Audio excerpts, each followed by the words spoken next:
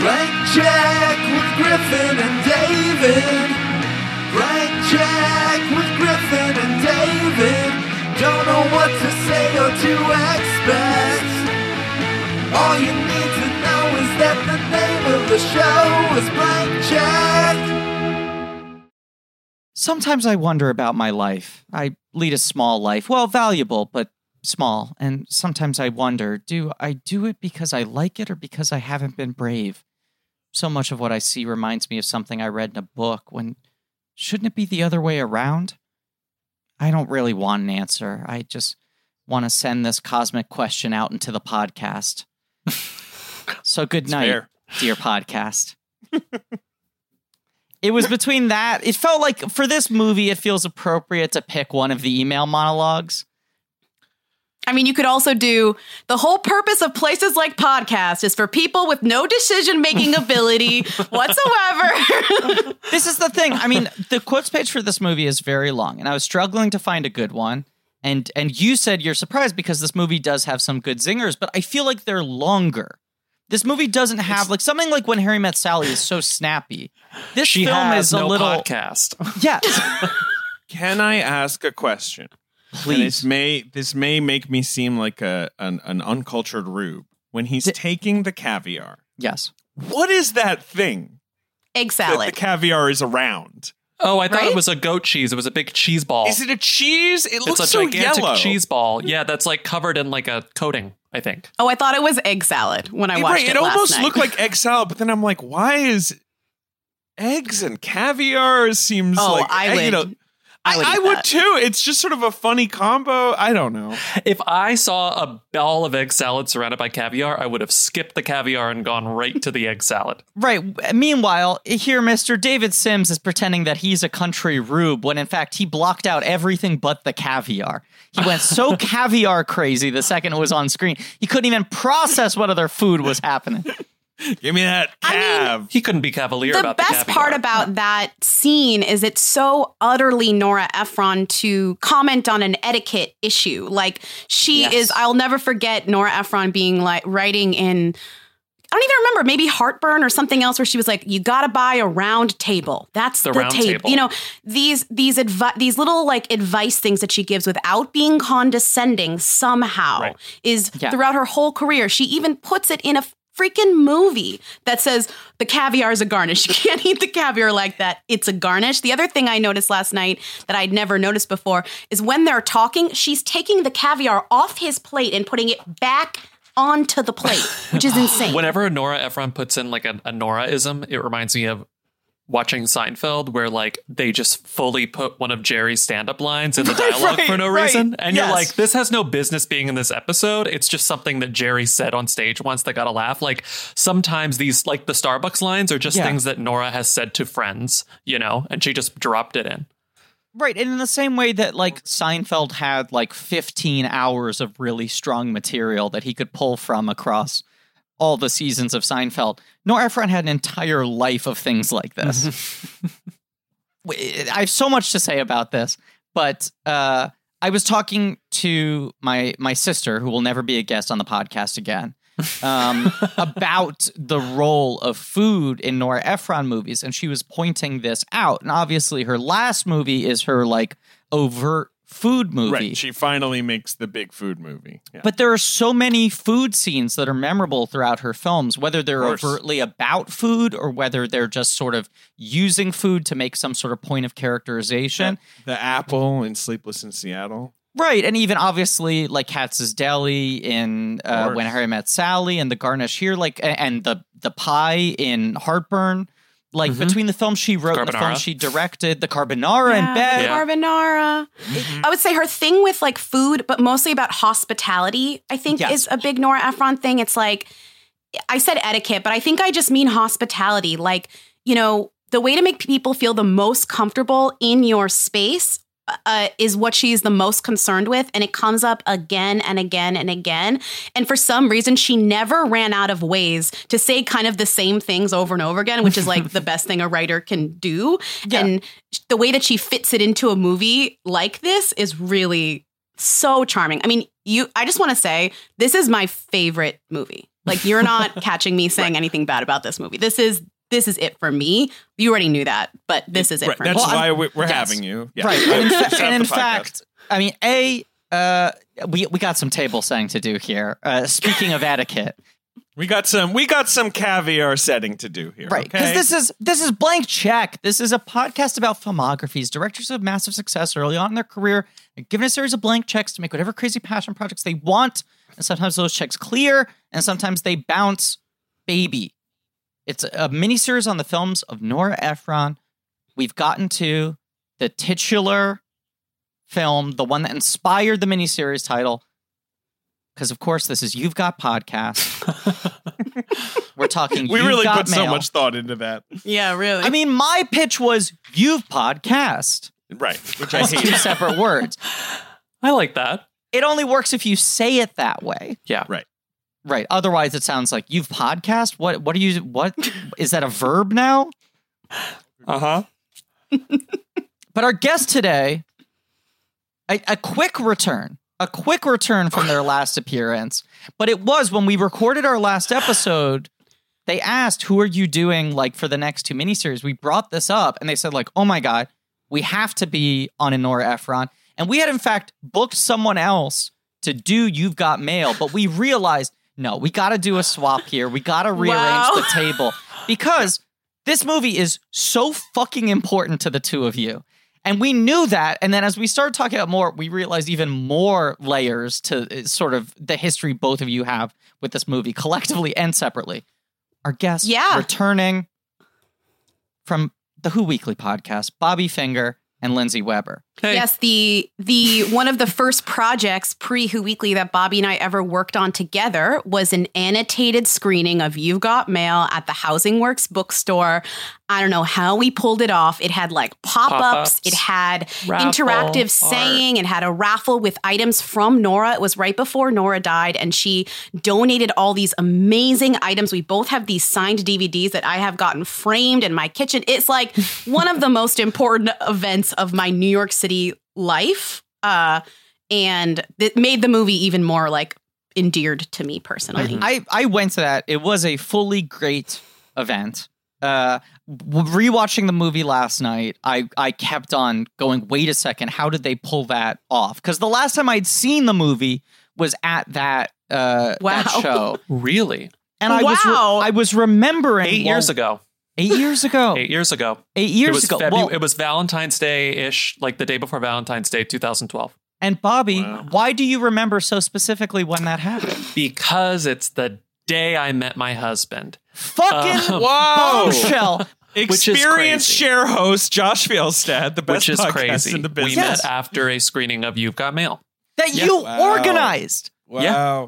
Which that's the fact I didn't know until after we had finally made the swap and That's said, let's nutty. get Bobby and Lindsay. Fucking You've Got Mail is responsible for your marriage, I know, it's really Bobby. stupid. It's like it's a little too much. I don't even like thinking about it, to be honest. It's like, it's a little, it's like too cutesy. much. You're like, no, come on, It's that's too made up. much. No, it's so cute. And it's really like I worked with Josh and I peer pressured him as well as my other coworkers, including Lindsay's Tanner, like, sit in the front co-host row. of the iconic podcast Pokemon podcast. Which And I have was bullied like, my way onto twice, and I will do it again. His favorite I show, was like, David's favorite show in any medium. here you go. You have to come to this. Like, I hope people come to this. Like, it has to be a big thing. Right, and it was like, the two of you and Andrea Rosen. And let me point out that it was such a big thing that I remember I watched the entire movie from a staircase. Like, it was packed. Yeah. That staircase. Yeah, I was on that spiral staircase. It was just so fun. because of the movie. And I think also Andrea is good. Andrea is good at what she does. she's Andrea a producer. can, She's still a producer. And event so producer, yeah. because it was Nora Ephron, it was very easy to get press for this thing. And I think it even had a little blurb as like something you do in the New Yorker, like it was in the print issue. So like it got the word got out in ways we never expected because Andrea is so good at like getting the word out and talking to people and knowing people. But also we got getting just the call for artists that we just knew on Tumblr.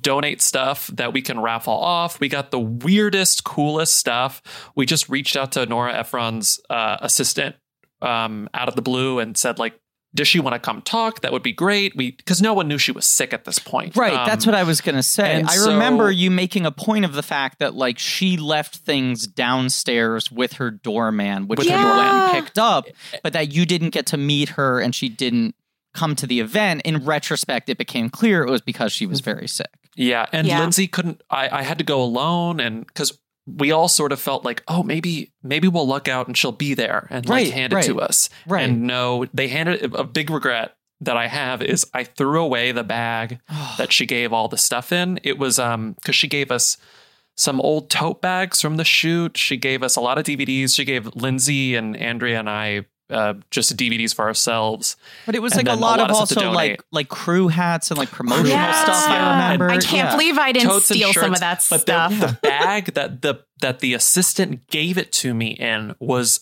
from an orthopedic shoe store. Right. And you made a was joke like, about that. Oh my God, this is Nora Ephron's orthopedic shoe store bag. And I threw the bag away when I moved apartments at some point, not thinking. And it was a yellow bag. Anyway, I'm so sad about that. But I think the reason why Nora has your blessing. There was an just email she knowing, specifically said Nora has your blessing. Knowing that was amazing. Knowing that she knew that we were doing it was enough. Knowing that like she had maybe read about it in the New Yorker or saw that like that these young people were doing something silly with it, and is truly all that I could ask for. But you also honestly. like, I mean, you guys are being self-effacing about it and saying it was like a silly thing. And Bobby, you're saying it's so weird that you met your husband there. But it's also like a bunch of young people, like a generation later, doing a You've Got Mail screening at a bookstore in order to raise money is something out of a Nora Ephron movie. Like it is very much the type of event that the couple meets at or has their second or third argument at, you know? You're right. Mm-hmm. Yeah, and Housing Works bookstore is the most shop around the corner bookstore you could get downtown. I mean, it is the epitome of that. Yeah, truly. And the two of you wrote, like, you did all these like trivia facts and jokes about the movie that were like part of the video. It was like pop-up videos, like VH1. Yeah. But there were like graphics popping up. That was the thing while rewatching this last night where I was like, wait a second, how did they actually do that? Well, Andrea's ex-boyfriend, Ricky, who is now the host of many videos at AOL Build. You definitely, guys, have definitely seen this guy. I have been interviewed by him. Yes. Mm-hmm. Yeah. Great guy. He volunteered, we pressured him to do all of the graphics work on this thing. Well, and I made all the graphics. He overlaid them. Okay. True.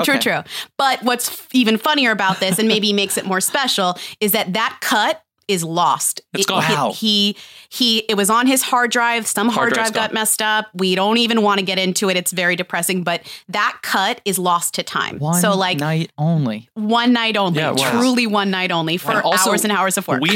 We had to cut. Housing Works gave us a hard out, and so we had to cut, I think, like 25. There was a very specific number of minutes that we had to cut to the movie to make it fit between the raffle, the opening, the goodbye, the leave. It's a long movie. It just so happens we were like, what are we going to cut? This movie is perfect. How are we going to cut anything? And we cut the Dabney Coleman subplot. And it turns out that if you cut the Dabney Coleman subplot entirely and the father, it was the precise number of minutes that we needed to lose, and no one cared. And there's outside of those scenes, they're only referenced by characters maybe once. So it makes the enchanting thing. They never, and it makes sense. There's maybe one stray reference that Tom makes whenever he's not in a scene that we had to cut, and like no one would have noticed it. You need 20 more minutes of Dabney Coleman if you're going to really have that make sense. Because anytime that's brought up, you're like, what's the dynamic here? His dad and grandpa are too horny and evil. Like the grandpa went on one date with her.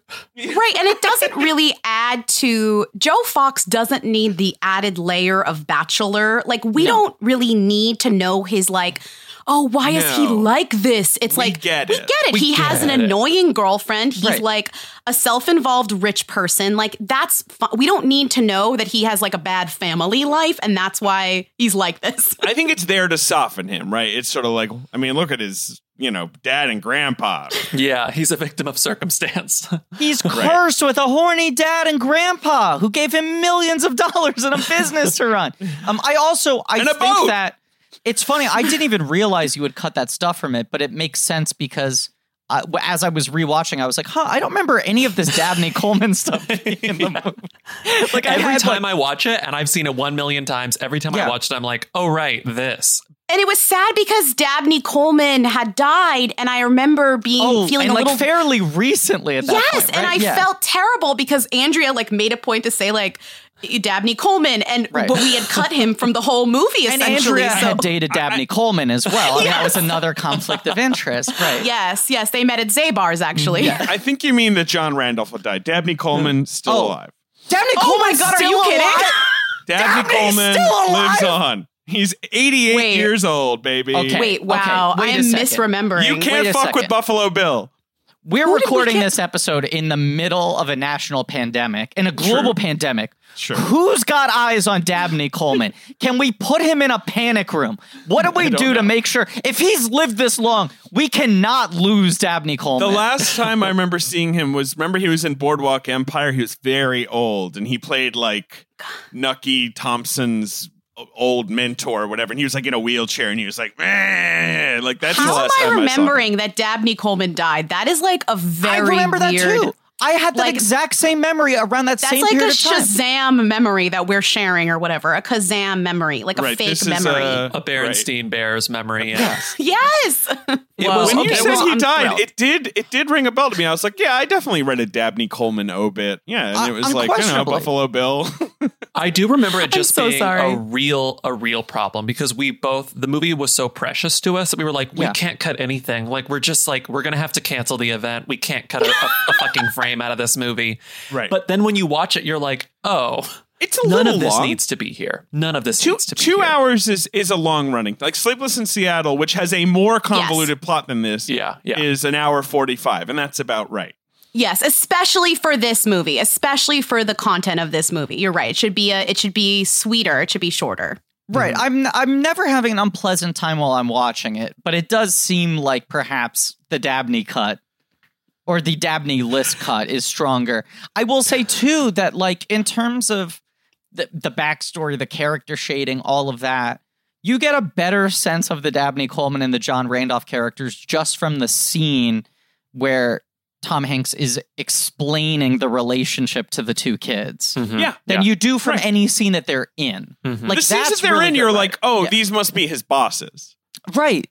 There's just no family relationship that's really clear. It doesn't matter. Dabney and John Randolph almost humanize them a little too much. Uh-huh. Right. They seem like nastier people when they're off screen. Especially John Randolph. It's oh, what a sweetie. So it just skipped a generation. Dabney Coleman's the only bad one.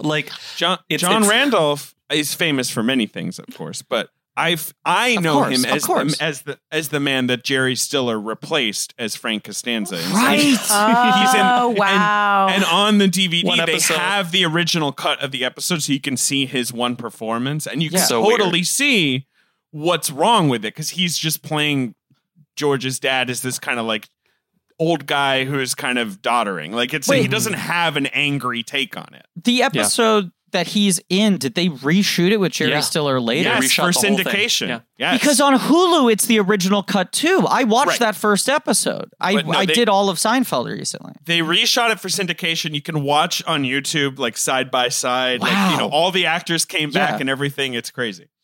Because it is so bizarre. I mean, there's 3 castings of Jerry's dad right before they land on the right person, but you can watch those and none of them bump. And to see one performance of Frank Costanza not being Jerry Stiller is very upsetting. Mm-hmm. Right. It's very weird. He's not good. I mean, no offense to him. He's good. He's usually good. No offense to him.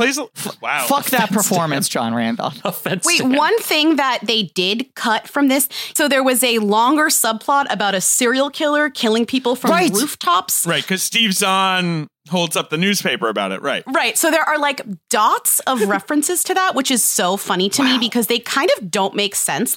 She really should have gotten rid of the whole thing. But I think it was the fear of meeting somebody online. She wanted to it's the joke. kind of. Right. Yeah. What if it's the serial killer? Maybe, whatever. So I love that she had this like catfish thing in there, but then had to cut it, but it still kind of like remains in pieces with Steve Zahn, who does a good job with what he's given, which is very little, essentially. And that script is like out there on the, like, if you want to read the original script, all the Rooftop Killer stuff is in it. Like, that's amazing. It's there. It's easy to find. So she was like, look, I'm going to mash it all up. Barnes and Noble displacing West Side Books, The Summer of Sam, the internet. It's all going in one pot, baby. And it isn't that much of a loss because like that's, I mean, a plot line that is really of a time and a place in 1998. You don't need it watching the film in 2020 because now we know, of course, if a woman meets a man on the internet, everything is safe.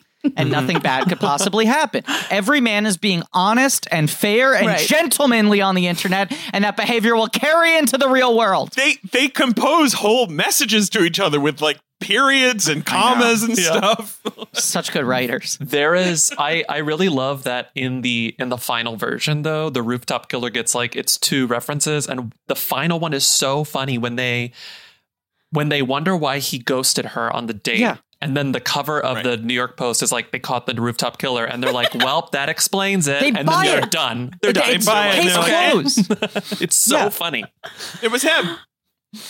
All right. So I got to say, I watched this. I think I'd only seen the movie twice before. I think I saw it on VHS when it came out. And then I saw the screening, the Dabney list cut. Right.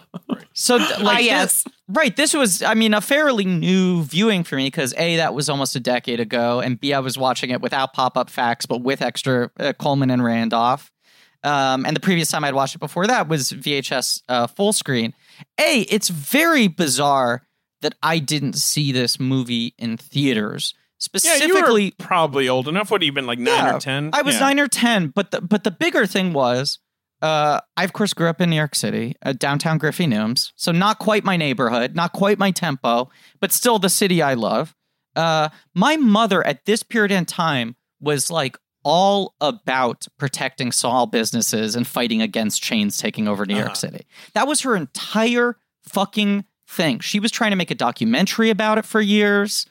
There was this guy, Reverend Billy, who's like a performance artist. Yeah, I know Reverend Billy. Right, who's like the Church of Stop Shopping. We would go to all of his rallies. Like my mom's entire life that she was bringing my brother and I into was all about like, we have to fight like Banana Republic. And Barnes and Noble was like a big target and protect small bookstores. I don't know why she didn't make us go see this movie in theaters. But I pointedly remember I only saw it at home when she rented it on video however many months later. I wonder if it's because she thought it was going to be flippant about that subject. But I remember watching it with her and both of us being impressed with like how sad the movie is in that aspect. Yeah, well, it doesn't give up, but it doesn't solve her business problem. Like her store closes. That's why the movie works, I think. If she defeated him, it'd be like, oh, fuck this. Yeah. Like, this is stupid. But it's also, I mean, it's treated with a lot of weight. Like, it's not just like, well, this is sort of the thing you need to do to set up the movie. And I feel like the movie has a very similar approach to sort of the Vanishing New York that my mother did at the time. Context. Come on. Well, that's what I was going to say. So I was watching the Blu-ray of this movie, which is weirdly fucking packed. Including all of Shop Around the Corner on a second disc, which I watched for this. That's awesome. And this amazing featurette where they're like Nora clips of her talking about the different locations they shot in and why they shot there. That's so cool. And like a bunch of featurettes and stuff. So I went deep watching everything on the disc last night. It seems like the origin of this movie was I know what the origin of this movie was. I was going to say excuse me. Yeah, but I'm from the Upper West Side. It's Uptown Davy Sims' time to shine. We all know that. You're from the Upper West Side. It's the only place you've ever lived. We all know that. You're Uptown Davy Sims. So I grew up on 89th in Amsterdam. Of course, and you lived there. Yes. Wow. Until 1995. Wow, this rivalry. I didn't know there was like a war between Uptown Downtown. Well, it's a basic fact that he lived on the Upper West Side and continued to do so. So in 1998, he probably saw this movie and, I don't know, 84th? The 84th Street AMC? I mean, then a Lowe's, right? You must have seen it there. It was a Lowe's back then. But no, I saw this movie on a plane, actually. I remember that very clearly. Well, but I lived in Britain. I lived in Britain by the time this movie came out. Because this feeling you lived in came Britain. out. Yes. Oh, yeah, right. I've heard that. See, they know. Griffin, see, they know. And I realized that once again for the 8th episode in a row, I forgot the bit. I fucked up the bit that we were trying to do, which is I am confident in the fact that he lived in England, and him being from the Upper West Side surprises me. That's what the bit's supposed to be, and I fucked it up, and here's a peek behind the curtain. And we're keeping it in, and we're doubling it. It actually did surprise me, because I did think you were actually from England only. I didn't know you had this other place you were also from. And that's why the bit would be funny if I had remembered it. Cool. I did grow up. I lived on the Upper West Side till I was 9. I lived on 89th in Amsterdam. Yeah, all right. And there was, when I was a kid, this big controversy when the big Barnes & Noble, which is it still there? I believe it's still there on Broadway and 83rd. Yeah. Moved in, which was like basically a full city block, this giant fucking superstore. And it killed a lot of businesses, including West Side Books, which was like the nice neighborhood bookstore right around there. And so obviously, I mean, this is just, she's completely doing that. Like it is, it's in the Upper West Side. This is her Upper West Side movie. Like, yes. Harry Met Sally has some Upper West Side content, but it's kind of all over the city. Some of it's downtown, some of it's the Village. It's, Katz's, the Met, right? But like, this movie has that feeling of the Upper West Side in the 90s where it's like, we don't need to leave these 40 blocks. Like, everything I need is covered from like 59th to 110th. Like, you go to Zabar's, you go to Fairway, you go to the park. Like, that's all you got to do. Like, you got your culture down in Lincoln Center. Like, that weird hermetic feeling of that neighborhood. And that's why everyone was so horrified by that Barnes & Noble, which, if you've been there, is colossal. And when I was a kid, was a total paradise because you could just run around. Like, for kids, it was unfortunately exactly what Joe Fox is promising. Well, that's what I was going to say. That's what Joe Fox says. Big chairs. Like, now I'm nostalgic for that fucking place. Like, that place is going to go soon. Chris Messina not knowing about the shoe books. Messina. Sarah Ramirez. There's so many people in this movie. Everyone in this fucking movie. I mean, I said this to you last night, David. I was texting you and I was like, every single person in this cast is a ringer. And some of them are just like, oh, this person's a little overqualified to be doing this role at this time. And some of them are like, she fucking picked Chris Messina 10 years in advance. Right. The casting on this movie is flawless. Everyone is perfect. Everyone is, even people who aren't people that are picked so smart. Like, everyone is perfect. Everyone is Rush perfect. in the elevator. It's perfect. Oh, yes. Oh, my God. Katie Finneran as the nanny. Oh, yeah. Who plays the woman who comes into the store, the author who ditches them to do the book signing at Fox Books? She's incredible. Who was the Seinfeld laugher? Oh, what? She is great. She's the woman who laughs too much at Seinfeld. Wow. During his bit. Yes, I forgot that. Jeez. I forget who she is, but she's great.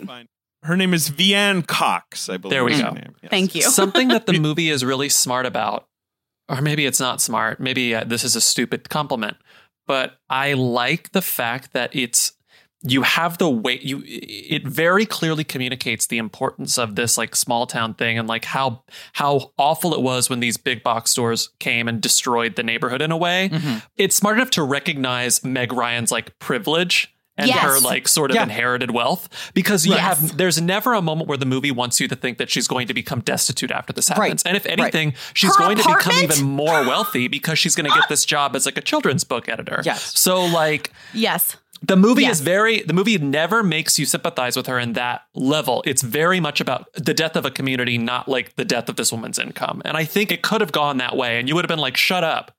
We always kind of mock the Meg Ryan character because what I love about her is that she's so specifically not perfect. She's like out here being like, me and my mother twirling and daisies are my favorite flower. Like she really is out of touch. So part of you kind of does look at Joe Fox and say like, I know we're supposed to think you're bad, but also like, you're doing what you're, like it's not this easy split. Like she dates the worst guy, right? Like she is dating Frank Navasky, who's based on a real person. And it's like, everyone is groaning at this guy, even though his intentions are supposed to be in the movie good. He's like trying to do all these things, but he's so up his own ass that you're like, if she's dating this idiot, like she is she's so far from perfect, you know? It's one of those, like, the movie's very well balanced in that sense, that it finds a way to make the characters that seem unsympathetic sympathetic, and it finds a way to make the characters that are naturally sympathetic a little bit unlikable. Yes, exactly. Oh, it's so good. Frank is, I think, Frank DiGiacomo, right? The guy who used to run the transom at the Observer. I mean, when I was a kid, I watched this movie and I was like, that's what my ceiling is. I'm going to maybe get to write for the Observer and be kind of a, pain in the neck who's a little self-satisfied. You'll be that nut at the Observer. When he's at the party and Parker Posey says she's read his piece and he goes, wait, you read it? I really didn't expect people you put stuff out there and you don't know if people will read it. I was like, this is my life. This is Twitter. Which is a scene that's ultimately like lifted from When Harry Met Sally. Like the shock at being read. The partner swap. Right. Yeah. Kinnear in this, I feel like at the time, he's in this movie. He's in a couple others around. This is post As Good as It Gets, right, Griffin? This is post his Oscar nom. Right, and most of his other roles after this, around this time, are... He's the third guy who gets dumped or whatever, or the villain or whatever, right? Like, he's the Baxter, right? Right, then the next year is Mystery Men, where he's like the Baxter of superheroes. Right, 100%.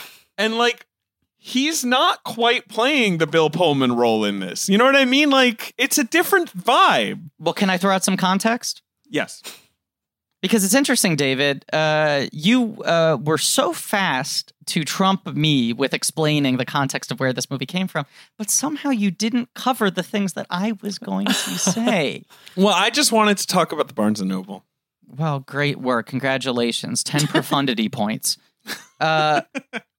It's Delia and Nora Ephron go see As Good as It Gets. And they go, fuck, that guy would be good for that part. But he's clearly about to blow up. I mean, he was clearly like getting the best reviews, was going to get an Oscar nomination. Do you think there's any way he would take this role? They offer it to Kinnear, and Kinnear says, I'd love to do it, but as it kind of feels like, the ending was supposed to be Meg Ryan dumps him after the argument at the movie theater. That was supposed to be the ending of it. And he said, I feel like I've seen that in so many movies. This thing where like the guy reveals himself to be a little bit too much of a pill. There's some brutal breakup. What is the more traditional like Bill Pullman kind of role? Right. He's a drip or he's an asshole or whatever it is. And he was like, can we do something a little more modern? It's entirely a Greg Kinnear pitch. The scene where they both... Yep. I love I had that. no idea. That's Kinnear. Kinnear said, I'll do the movie if this is how my character line ends. I love that scene, too. Yeah, it's a good scene. You wouldn't even think to write that. It almost feels unfinished, but then when you watch it, you're like, oh, this is great. Absolutely. Isn't that incredible, though, that like Ephron was like, oh, you're right, that's better. And it feels like such an Ephron scene, but that was Greg Kinnear being like, these are the terms of me taking the part. I'll do it if you do this. Right.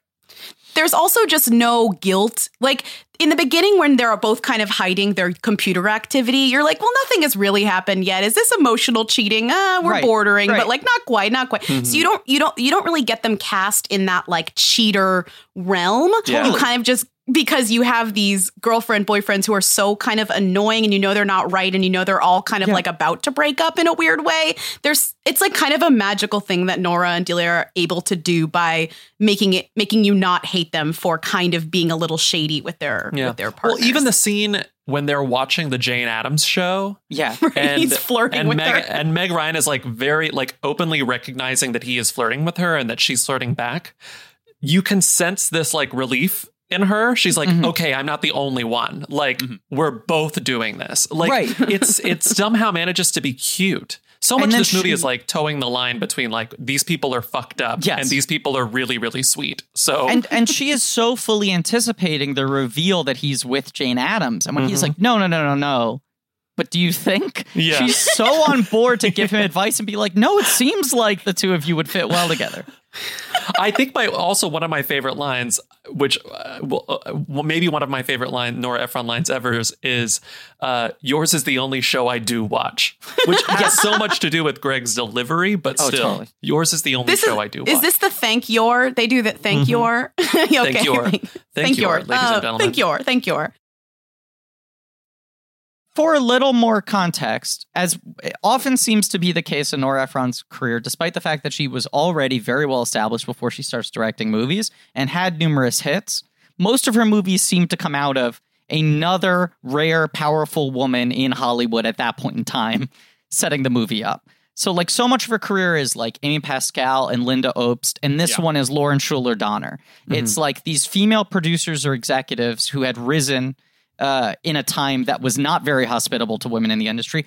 Unlike now, where the internet is safe for all women and women are all ruling Hollywood and it's great and girl boss, hashtag yay. But everything's perfect. We fixed the world.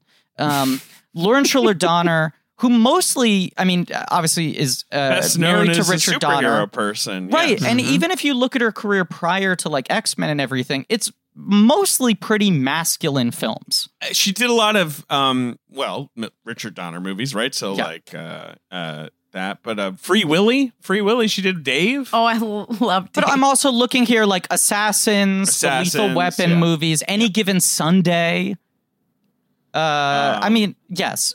After this, she starts to make some more female-driven films, but then she also just makes a lot of X-Men movies. She gets sort of tied into the X-Men thing. Yeah, totally. But this is, I think, Warner Brothers reaches out to her. They've merged with Turner, so they've just inherited a lot of the Turner library, which includes so many classics, and Warner Brothers is now, with all these new films they've acquired, aggressively trying to figure out which ones would make good remakes. So Lauren Schuler Donner looks at the library and goes, Shop Around the Corner. That thing has legs. It's been already remade once. It was a musical. Like, and that seems like something. Based on something. Yeah, right. There's so many versions of it. Yeah. Right. So then she said, that seems like a good Nora Ephron project, reaches out to Nora Ephron. Nora Ephron goes, oh, Delia and I, that's one of our favorite movies ever and one of our favorite musicals ever.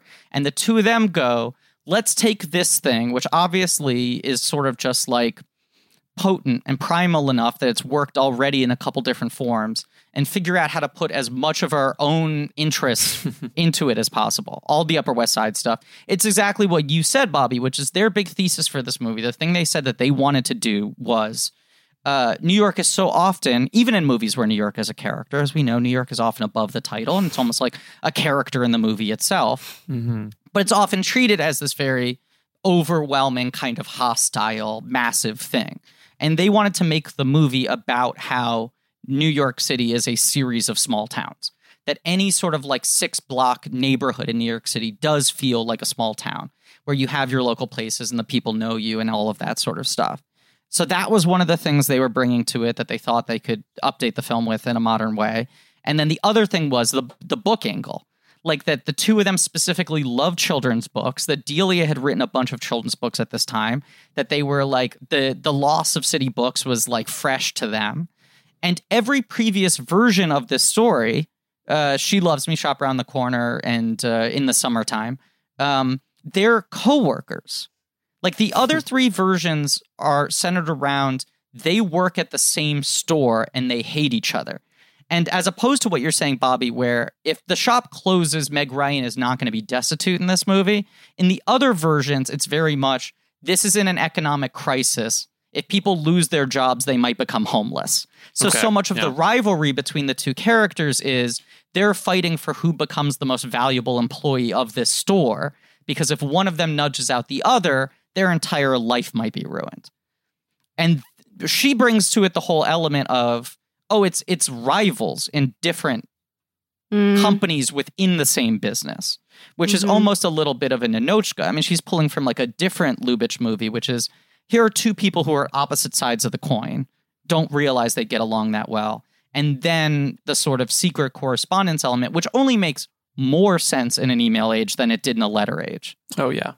Which is crazy to me. It's still crazy to me that Delia and Nora, who were born in the 40s, they're my parents. Yeah. How did these two women write an internet movie? To this day, do not understand. It is still to this day difficult to write movies about people on the internet, people texting, people doing anything with computers.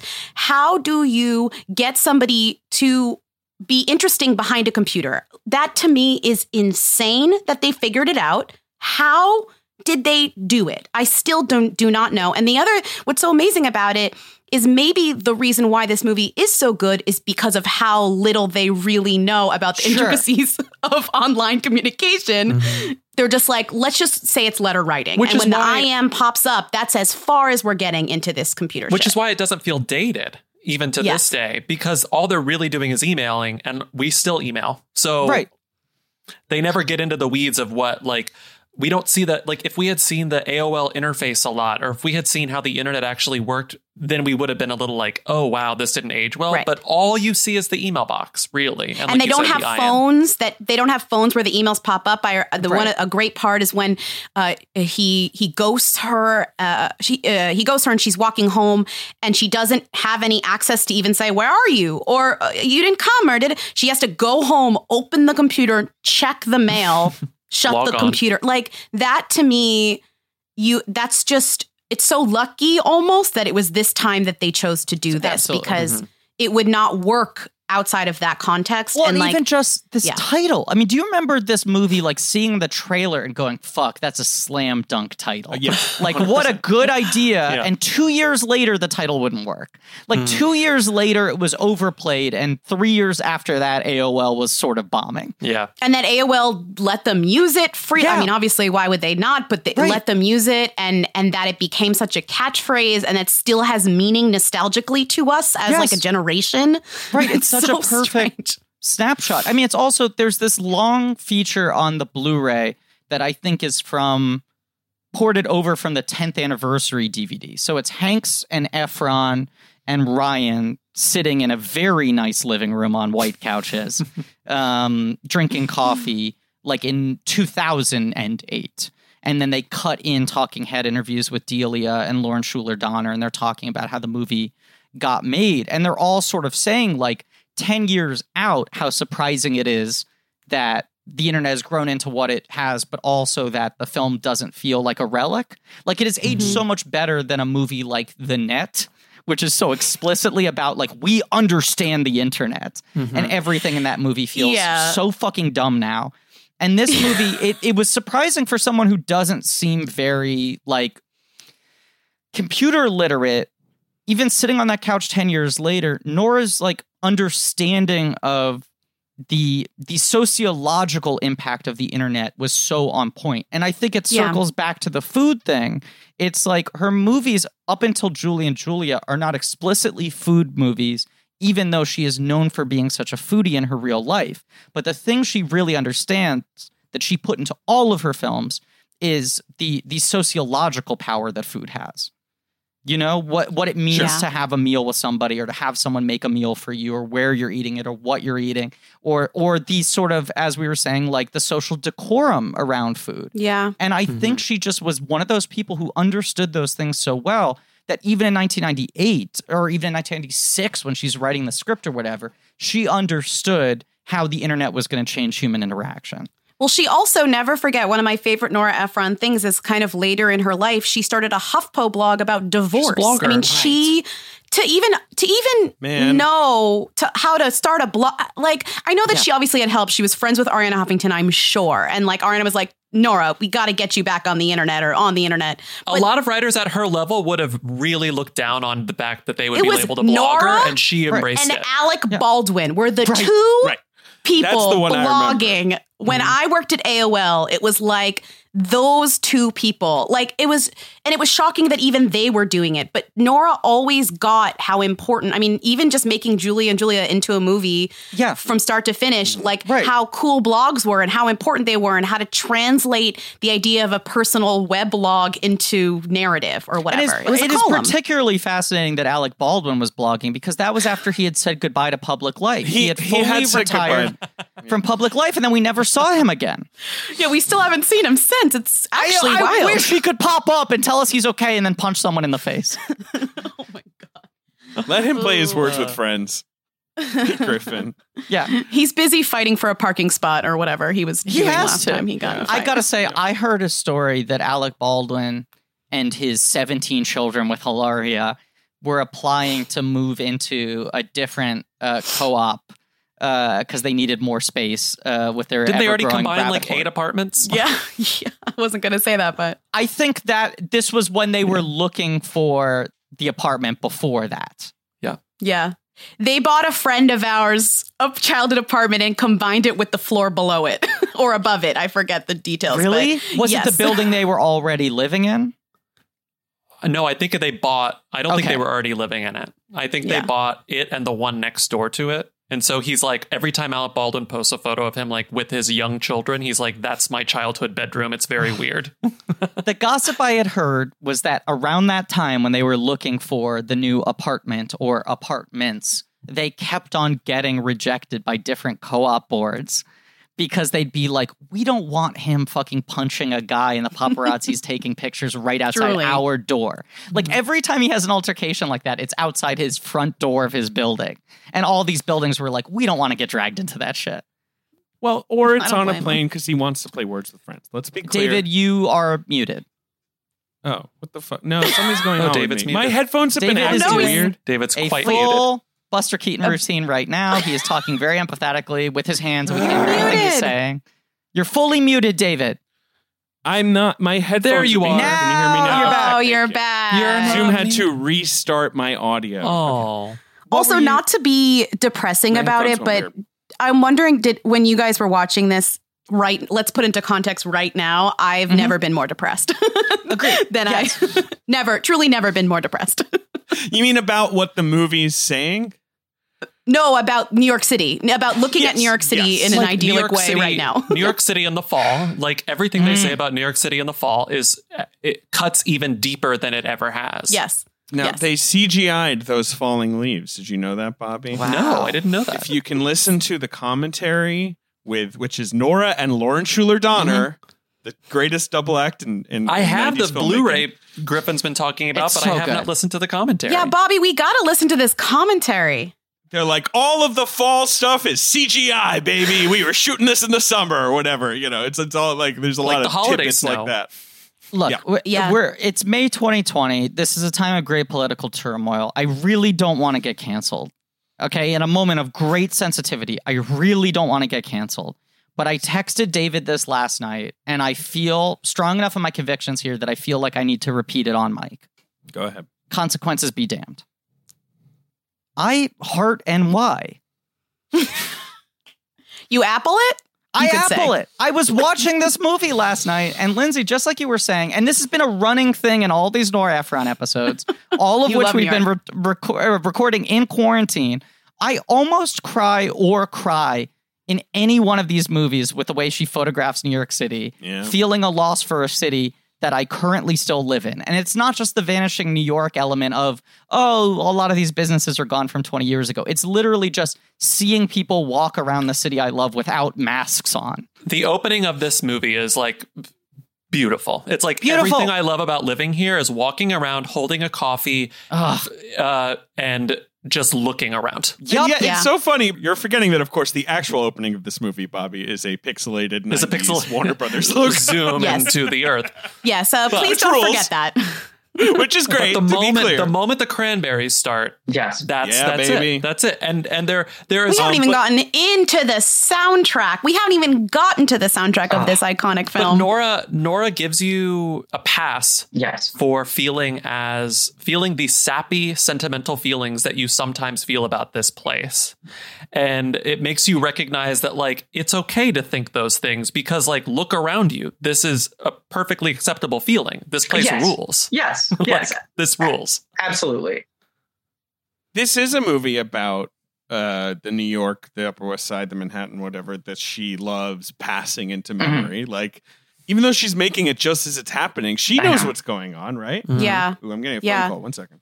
Oh my God. Jesus Christ. Hollywood Sims over here. When What's-Her-Face complains about having to maybe move to Brooklyn and then Yes. Steve Zahn says that he has a 6-bedroom for $450 a month, I was like, I can't. What New $450 a York is month. this? Yeah. So much Yes. fucking shit going on. Jesus. She is great. What is her name? Heather Donahue? Burns. Heather Burns. Heather Burns. Burns. I know her She's best from great. Bored to Death. Remember, Yes. she was in Bored I to know her Death. best She from was Miss Zach Congeniality. Galifianakis' wife. Right, and she's in Miss so many Congeniality, Sandra Bullock right. movies. Right. She Yes, became like a perfect. weird Sandra Bullock good luck charm because she's in like 2 weeks notice as well, I think. Oh Yeah. yeah, she is. Yeah. You know who's also so good I know that who we you're gonna haven't? say. I know who you're Dave gonna say. Chappelle. Oh, I Dave thought you were Chappelle? gonna say Gene Stapleton, but yeah. Both. No, Well, they're both. Would we say equal? They're both giving equal. I just level? because And identical because performances. Identical. Well, because Lady Gaga's iconic album Chromatica came out last night, we did a listening party for our fans, and we were listening to Gaga, A Star Is Born, and I was thinking about A Star Is Born, and then I was watching this, and I was thinking Dave Chappelle, like so good in A Star Is Born, just incredible. What This a couple great scenes. actor. And this was his one of his early movies, I would say, for sure. I think this and Half Baked are the same year, maybe. Okay. He's so natural. Like they kind of put him in a weird place as a character. Like he's not quite fleshed out, but like he still is so able He's so to good. say things like call her hot many times, say that she's not a dog so many times. And somehow it's like, it's weird, but it's not the worst. No. And I think, like, look, this is an ultimate example of that thing I'm kind of obsessed with that I always bring up on this podcast, where big A-list movie star casts an up-and-coming actor 20 years younger than them to play their best friend to make them seem a little more modern Yes. and current. Yeah. yes. Yes. But and very often, it is a person of color to make Yes. the white A-list star feel a little more hip as well. Totally. They're used for that sort of like modern cachet. Right. But he is so good in this that somehow you actually kind of buy that they're friends. And like, Well, you also kind of buy that Tom Hanks's character doesn't really have a lot of close friends, that's and like so his only close friend so is his assistant, and his like, the friend guy who is works this for him. guy Yeah, I who's think doing that's the the key distinction. construction. That's why it right. works. So it's almost like it's not crazy that he'd be like Yes. working out with him at Equinox or wherever not Equinox, but like pre-Equinox, whatever, watching the TV or something. Like it's not that crazy. but I did like watching this made me wish, and I understand 1,000 the bigger, crazier things happen in his career, and he, adjusted accordingly. But I wish he were in more movies, even if it was just a role like this or a role like Star is Born. He is such a good actor. And like he talks about, I think in his Inside the Actors Studio, how he didn't just want to be a stand-up who would then appear in movies and just sort of be doing his routine, how he was like taking acting classes when he was 18 years old because he recognized that the stand-ups were best in movies, had an acting background, weren't just, I'm funny on stage, I'll know how to do this. And Dave Chappelle has genuine chemistry, friend chemistry with Tom Hanks here. It's not just that he's funny. I mean, he is a really fucking skilled actor in a part that's not actually demanding that much of him. I also get a sense that Tom Hanks is very good at creating friend chemistry with almost any person he's ever worked with on film. I think that's definitely part of it. I do think being opposite Tom Hanks is about the best. It's quite easy, I feel like. Right. Yeah. It's believable that both Tom and Meg Ryan wouldn't really have that many friends. Like Yes. Meg has her boyfriend, and she has her She has her mom's coworkers. best friend. Right. She has her coworkers and Birdie. She and has that's it. inherited her mom's best friend along with her mom's business. She has nothing That's that it. she made on her own. Yes. That's what this movie is kind of quietly about, right? It's like, even though her life is so cute and she's got this great place, It's not and hers. like, No, it's not yeah, hers. it's like she is kind of living this sort of. It's like, who is this person? Like, Yeah. even her apartment, she probably inherited. Yeah. When she says, no, maybe nobody will remember me, but people remember my mom and they loved her. Yes. Like that is the bleakest sad. sentiment. Oh my fucking God. This is my whole take. I was saying this to Griffin last night because Yeah. we have been talking about going through this miniseries. It's like the big Nora hits are the movies that people think of as more like these sort of like lovely, slightly sappy kind of like, Sleepless in Seattle, You've Got Mail, Julie and Juliet, right? Like, True that's love, the right people ultimately find each other. What people think of as the Nora Ephron movies when they talk and the about ones Nora that Ephron movies. bomb are the ones where she tries to go kind of acidic and like Mixed Nuts, Lucky Mixed Numbers, Nuts. Oh. Bewitched, The ones that are Yeah. closer to her writing as a humorist. I mean, the stuff that she made Yeah. her bones, right.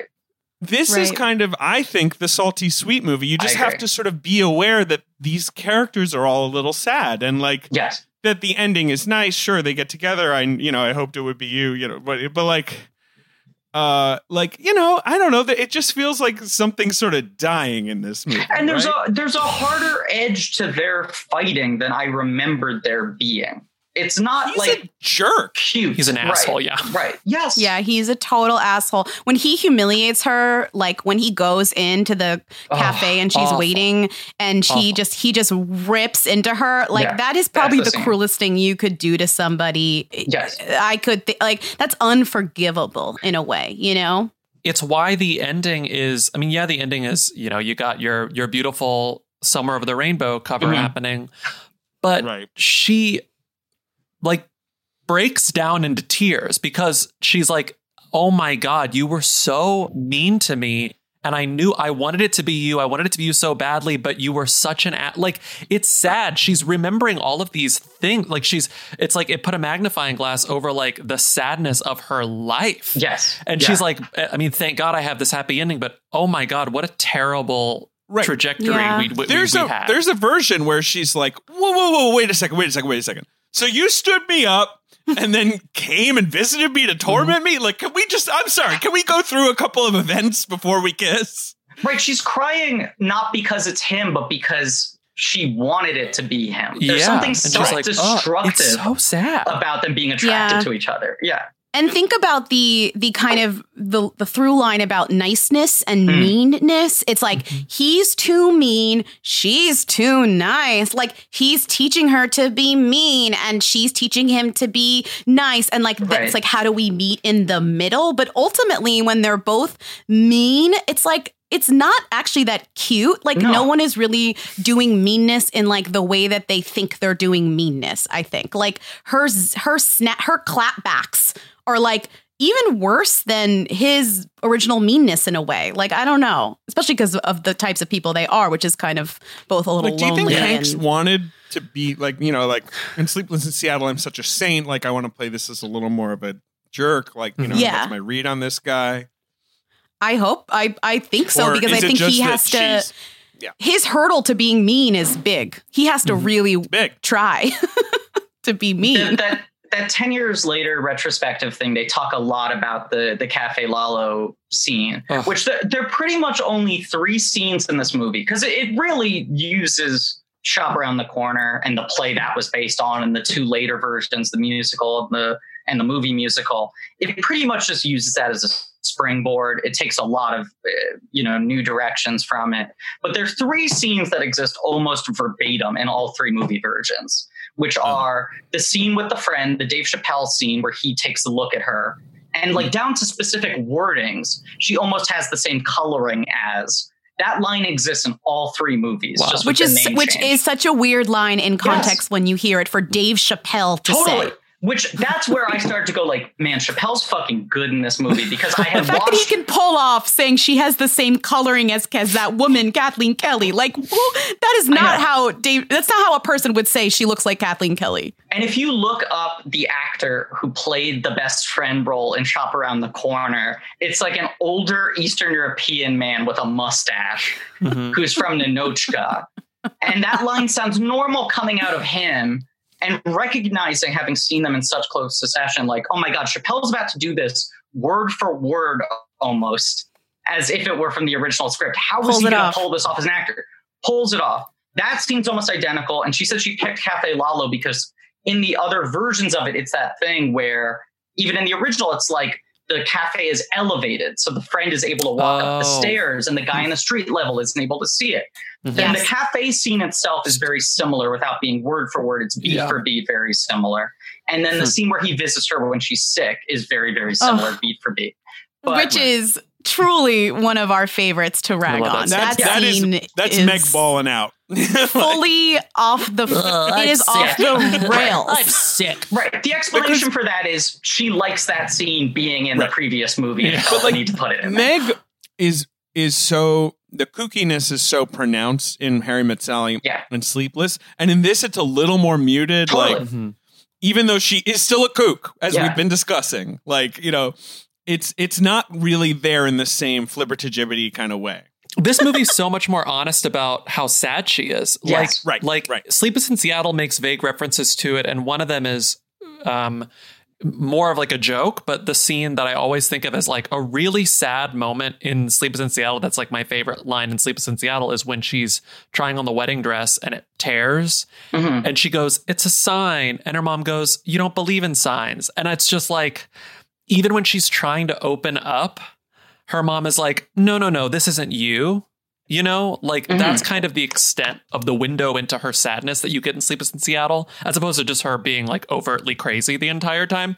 But like in You've Got Mail, she is like a persistent refrain of this movie is that she's so lonely and she misses her mother so much. And she understands that she will never have the impact that her mother did. And her entire neighborhood was built up around this, like, the true piazza. Like Tom Hanks says that he built the piazza, but it's like she had the original piazza in this neighborhood, and she's like, I'll never build anything. And that's like, that's so persistent throughout the whole movie, and that doesn't exist in either of the other ones. Like when I'm looking at the like just quotes, and I forgot this part where Frank Navasky is reciting something to get her pumped up for something, and he says, "You are a lone reed standing tall, waving boldly in the corrupt sands of commerce." And she goes, "I'm a lone reed?" And he goes, "Yes, you're alone." Like he's like telling her, like, you're alone. Like she lives with this man, and he's like, you are alone. but on a fundamental level, you are alone in this world. It's so bleak. There's also The Godfather, which is a classic Efron thing, like Casablanca and Harry Met Sally and The Dirty Dozen. But she loves to reference these like movies that men love. But like, there's the repeated like, you got to go to the mattresses, right? But she never does. She never goes to war. Like she doesn't even try. That's not even a plot. Well, she goes on New York One and does her little. She goes to the press. Her war is that she begs her boyfriend to write an op-ed or whatever. Yeah. That actually and she's does like, would that be a conflict of interest? And I immediately out loud was like, yes. What? You can't do that. He says yes too, and then he says no. And he's like, oh no, I don't know. Yeah. I just love how immediately that doesn't work too. Yeah.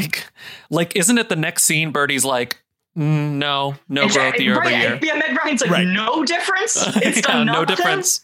And then you're basically just cutting to them at Stapleton's house where they're like, yeah, well, the decision is no more store. Yeah. But it's too real. That is such a real thing, though. Like raising money for a cause and everyone getting fully around it and getting so into it and giving all their money. And it doesn't make a difference because a year later, it's the same issue or, nothing has changed. The economy hasn't changed. Like the situation hasn't changed. So it's just like, it is actually a truly like a very compact lesson in that, where it's like everyone's willing to rally around and does really care, but cannot focus their entire lives around saving this business that is no longer a business that can stay alive. And it's like the author who's like, I need to promote my book. Of course I'm going to do it at Fox Books. Like, that's where I'm going to get more readers. Right. There's a very earned cynicism and sort of like honest cynicism to the idea that, everyone loves the emotional idea of this store existing. But also everyone loves saving money on books and being able to get a coffee at the same time. Yeah. Like as much as they're invested in the idea of shop around the corner, they cannot turn down the convenience of Fox Books. Yeah. And just the idea that 22 years on, we miss Borders. Right. And we love those Barnes and Nobles that are still standing, like the one in Union Square, the one in the Upper West Side. We're like, those are great places. Like, they're part of the firmament of New York. Right. And if anything, those stores are dying and little bookstores are coming back. So you have now the reverse. How would Nora even deal with this? I'm so curious how she would respond to the idea that it's like, now it's the reverse. The curation of the books is so much more valuable to people that Barnes and Noble is not really a thing anymore because people are buying books online when they want to buy kind of cheap used books. She'd reopen a store. In the sequel, she reopens the store. It's books are magic. I was just thinking about, and Jean Stapleton is so good in this movie. Like she feels like a true gift. You feel very privileged to have had this performance in this movie. Every time she appears so on good the screen, you want to say to Nora, thank you so much. How did you know? It's just what I wanted.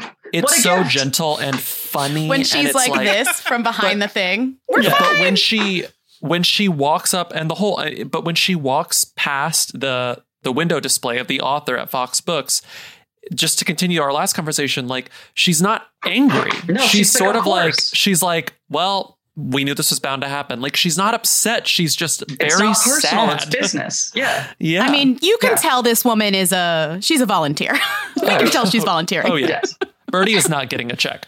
No. She just knows the software. What do we think of Zahn? We haven't mentioned Zahn. I love Zahn. I'll take any Zahn I can get. He's very, very, very good. in this. Especially this time period. He is so in the pocket of just like my favorite kind of character actor. And I put Heather Burns into this too, where it's like, you can give them one scene and without stealing too much focus, they somehow find a way to make everything interesting. They're both just kind of innately interesting as performers. Their energy is bizarre. Their voices are bizarre. But they're also intelligent actors. Like, they know how to underplay stuff. They know when to take their moments. They're both really good actors. This is the same year as Out of Sight, which he's awesome in. He's such a good foil to Meg Ryan's character too. Like, she needs to be grounded by people who are like living a real life, and these people are living a real life. You know, I had a false Kazam-like memory that Zahn and Burns ended up together at the end of this movie, and watching it, I think I just want that to happen. I think I just did slashfic in my head. You also want Navasky and Parker Posey to get together. Like, somehow you want them just to switch. I remember that happening too in my head. I feel like we can just declare it canon that probably happens. She definitely gives him a book deal.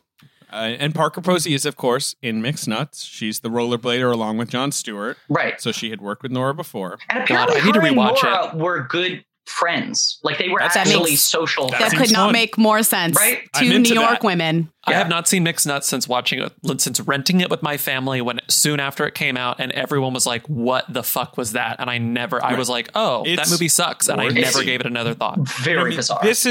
When she's in this, I feel like she's just fully the queen of indie cinema, right? Like, she's been like Doom Generation, Kicking and Screaming, Suburbia, Basquiat, House of Yes, Waiting for Guffman. Like, that's all leading up to this. And I feel like it's still a novelty for her to be in a mainstream movie when it's like, oh, Parker Posey, like the coolest girl. If you guys haven't seen the remake of High Fidelity TV show, which is shockingly good, I don't even know how I have not watched it.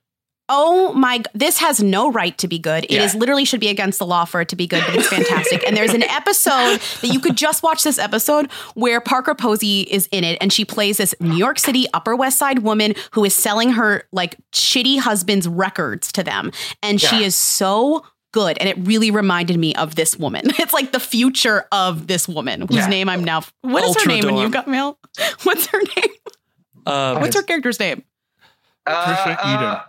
Yes. Oh, yeah. Clearly Patricia. I'm Patricia. Oh, because Patricia makes coffee nervous. Patricia makes coffee nervous. The best line. Okay, sorry. Yeah, so I always think of that High Fidelity woman as the future Patricia. Like, that is just what she became, you know, that woman. Hank said, like, so perfectly, she's perfect casting and her performance is perfect because from the moment you see them on screen together, you're like, oh, this is a temporary thing.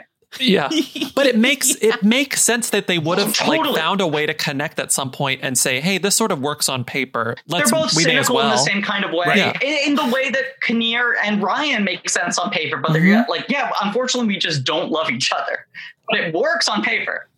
Do you think Nora's like, the movie's too cute as it is with the little, with the email? Like, maybe I shouldn't have everyone else linking up at the end? I don't know. Thank God she didn't. The movie's long enough. We don't need like the two butlers getting together. We don't need it. The babysitter and the valet get together. Like, we don't need it. Nancy Myers is starting, around the same time as this movie's coming out. And she's like, yeah, baby, everyone's going to be together at the end. I agree with that. It's better for the film. That having been said, Jeffrey Wells style, I would like to ask the ghost of Nora Ephron to quietly send me the footage of Steve Zahn and Heather Burns fucking on a soundstage. Not private because video. They filmed it. Yes, they filmed it. They filmed it.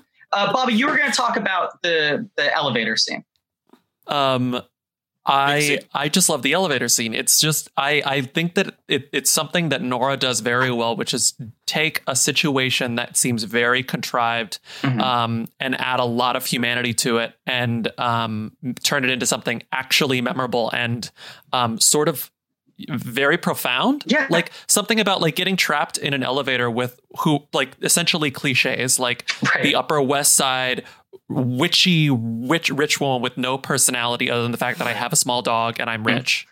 And the Michael Badalucci, another, we haven't shouted him out yet, but you know, and the fact that like it's weird to see like this like Upper West Side woman like Nora Ephron like sort of write people who were in the service industry, and you're like, oh, this is probably going to come across as condescending and shitty, and like it's not. Yeah. And he is the reason that Tom Hanks is like, this sucks. Wait, what am I doing? Yeah. I'm doing this all wrong. That line that I'm going to poorly paraphrase now. I love her. I was envious of a man knowing with such confidence what he wanted in life. Yeah. He realizes that guy has it much better than he does. That could have been so condescending, and it's not. Yep. And also the idea of getting trapped in an elevator is like kind of a big New York thing, not just because we live in buildings, we live in old buildings. Yes, and so elevators break all the time. So that the New Yorkiness of that is right. Those weird old shuttery elevators, they're still all over the Upper West Side. And that everyone has this sort of like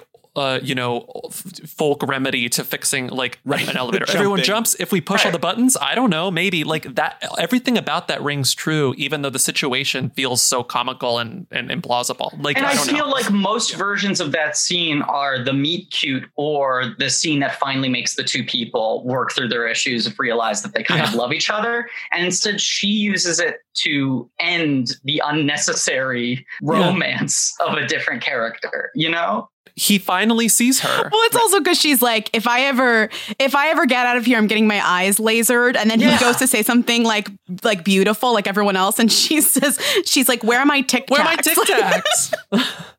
And then she goes, what? It's perfect. Can we dissect a similarly crucial scene, the Zabar's line? Yes. Oh my God. What a great Sarah Ramirez. Which is another classic, as you're saying, like kind of New York situation. It's like, what if you got in the wrong fucking line and it was cash only and all people are going to yell at you. The people with their smoked fish are behind you with their pitchforks. It's like 6 p.m. and only on at November Tuesday, the worst time to go. It's so cute, and it really pushes the neighborhood thing that you would run into someone at Zabar's, like very likely. And I think a lot of people do run into people they know at Zabar's. You know, that's not unusual. Mm-hmm. And so like the fact that they run into each other is not one of those rom-com meet cute things. No. It feels like a real situation that she's already set it up so that you believe that, which I like a lot, that these two would keep running into each other and then kind of run into each other on purpose. Sarah Ramirez is... Oh, no, what are you going to say, Bobby?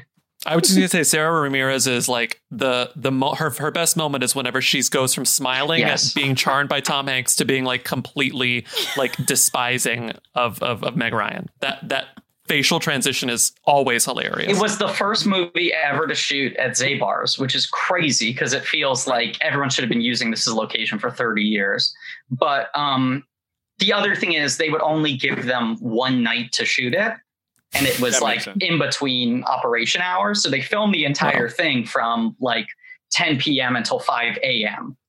And Hanks, consummate pro he is, mayor of Hollywood, apparently kept on getting on the Zabar's PA system, which they use to announce like which items are special deals to entertain all the extras and keep spirits high at like 4 o'clock in the morning. He is just... The one that Nora Ephron quoted, which is too fucking charming to handle, is he apparently got on the PA and went, ladies and gentlemen, shoppers at Zabar's want to announce that Meg Ryan is appetizing. Meg Ryan is appetizing. Wow, That's cute. What an angel sent from heaven. The shoe might drop. That's how good he is. The shoe is about to drop. I worry every day of my life. I also feel like this is... To me, this seems like such an accurate representation of who Tom Hanks is as a person. Yes. Like, he's a rich and powerful man. Like, he's an asshole. Right. Well, he's a rich and powerful baby boomer man. Yeah, of course he's an asshole. Of course he could be snarky, but he's also a sweetie pie. Yes. And I think that this is the closest, not that I know Tom Hanks, but like to me, this is how I picture him in real life. The dude loves a typewriter. Who is also like, you want nothing more than to be friends with him. Like, but this is what I wanted to say about the Zabar scene. The what you're talking about essentially. Like, she's in the line. She can't pay.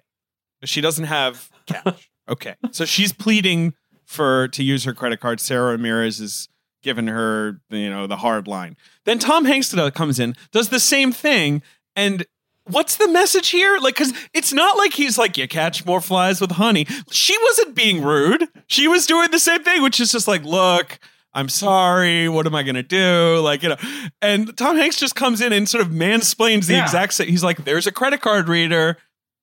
And Sarah Ramirez is like, well, all right. So is the idea, it's just like, he's just automatically gets a pass because he's a rich, charming guy. Yes. Yeah. 100%. Yes. I think that's part of it. And I also think like the statement here is you're casting Meg Ryan, who at this point is still firmly America's sweetheart. Like everyone calls her America's sweetheart. She's like the cutest, most charming. We all want to be her. We all want to be with her movie star in the 90s. And Tom Hanks is sort of the male equivalent of that, but also he is objectively playing the asshole in this movie. He is playing the villain to the business conflict of this film. I think the point is, because I was thinking this while watching it, the inverse of the Bonfire of the Vanities problem, where he's supposed to be unsavory in that movie, but even when he's playing his most unsavory, there's still something kind of charming and likable about Tom Hanks that he cannot dim. And I think the point is, it's not that he's being better to Sarah Ramirez than Meg Ryan is. It's not like she's not being considerate. She's being very sincere and sort of like considerate in her earnest plea. Please just help me out. The point the movie needs to make with this scene is there's something undeniable about Tom Hanks, even when he is going to be responsible for shutting down her business. Yeah, right. He's come out and said remember when there was all that like kind of weird press around him being like, I don't play villains, or like, I'm not I don't want to play Rogers, he was like, I don't want to play a villain. Like I did. But I think it's also that like he is not, maybe he's not meant to play a villain. He's not really good at playing a villain. And a lot of directors and writers maybe know that when they're like looking for a Tom Hanks vehicle. Right. Bonfire's also his biggest failure. Like that's his biggest mistake as an actor. I think he took that L hard, and it's not about like, I don't want to ding my reputation. It's, I fundamentally know there are things the audience will not buy me doing. Right. But I think that's why the Mr. Rogers role was so successful for him, because it's referenced in the movie, it's referenced in A Beautiful Day in the Neighborhood, but in the documentary, it's very explicit that like his children don't really like him. They had a terrible relationship. Right. They had a lot of problems with him as a father. Like he kind of was an asshole too. Yeah. Like, so I think that thing where he has to play a little bit of both, but ultimately Charmer wins. Is the thing that he does best. That movie's incredible. Yeah. It's because it's tying the Hanks persona to the Rogers persona. But also, I read this Marielle Heller interview where she said, I couldn't make sense of how to tackle this movie. And then I reread the script and I realized Mr. Rogers is the antagonist of the film. 100%. Like narratively, that film is set up with him being the villain. He is the obstruction. Right. That scene in Beautiful Day in the Neighborhood where he starts taking out the toys to talk to Matthew Rhys is like a horror scene. Right. Like Matthew Rhys is like, stop it. I'm not into this. But it's also just like, like Tom Hanks is the same character in our culture as Mr. Rogers is in people who have Mr. Rogers in their culture. He is this iconic, nice man, but he is unknowable. And there's like a force field around him. Right. And everyone who knows him could say he's a great guy. I know him, but like you don't know him. No one will ever know him. And that's why that casting was so great, because it is like, if when there's a movie made about Tom Hanks, maybe there is one day, it will have to be the same type of structure. Right. Who's going to play Hanks? Ansel Elgort. Josh Gad is Tom Hanks. But I think you're right. And obviously, like, Hanks is very effective in a number of different types of roles, including Man Who Was Very Good at His Job. But there's something about when he uses that tension, knowing that he can never play full villain, but like the thing going on here and in Beautiful Day in the Neighborhood, and even sort of it's the flip side of this, but something like A Road to Perdition, which is sort of like the most villainous character. He's literally like a murderer and a gangster, but that movie plays all. But he's a good dad. That's the thing. It plays off that tension of let's start it out and the guy seems like a sociopath and he's totally cold and shut off. But the crux of the movie is he's going to let too much of the Hanks shine through. There's something about this guy that is willing to die in order to preserve his son's humanity.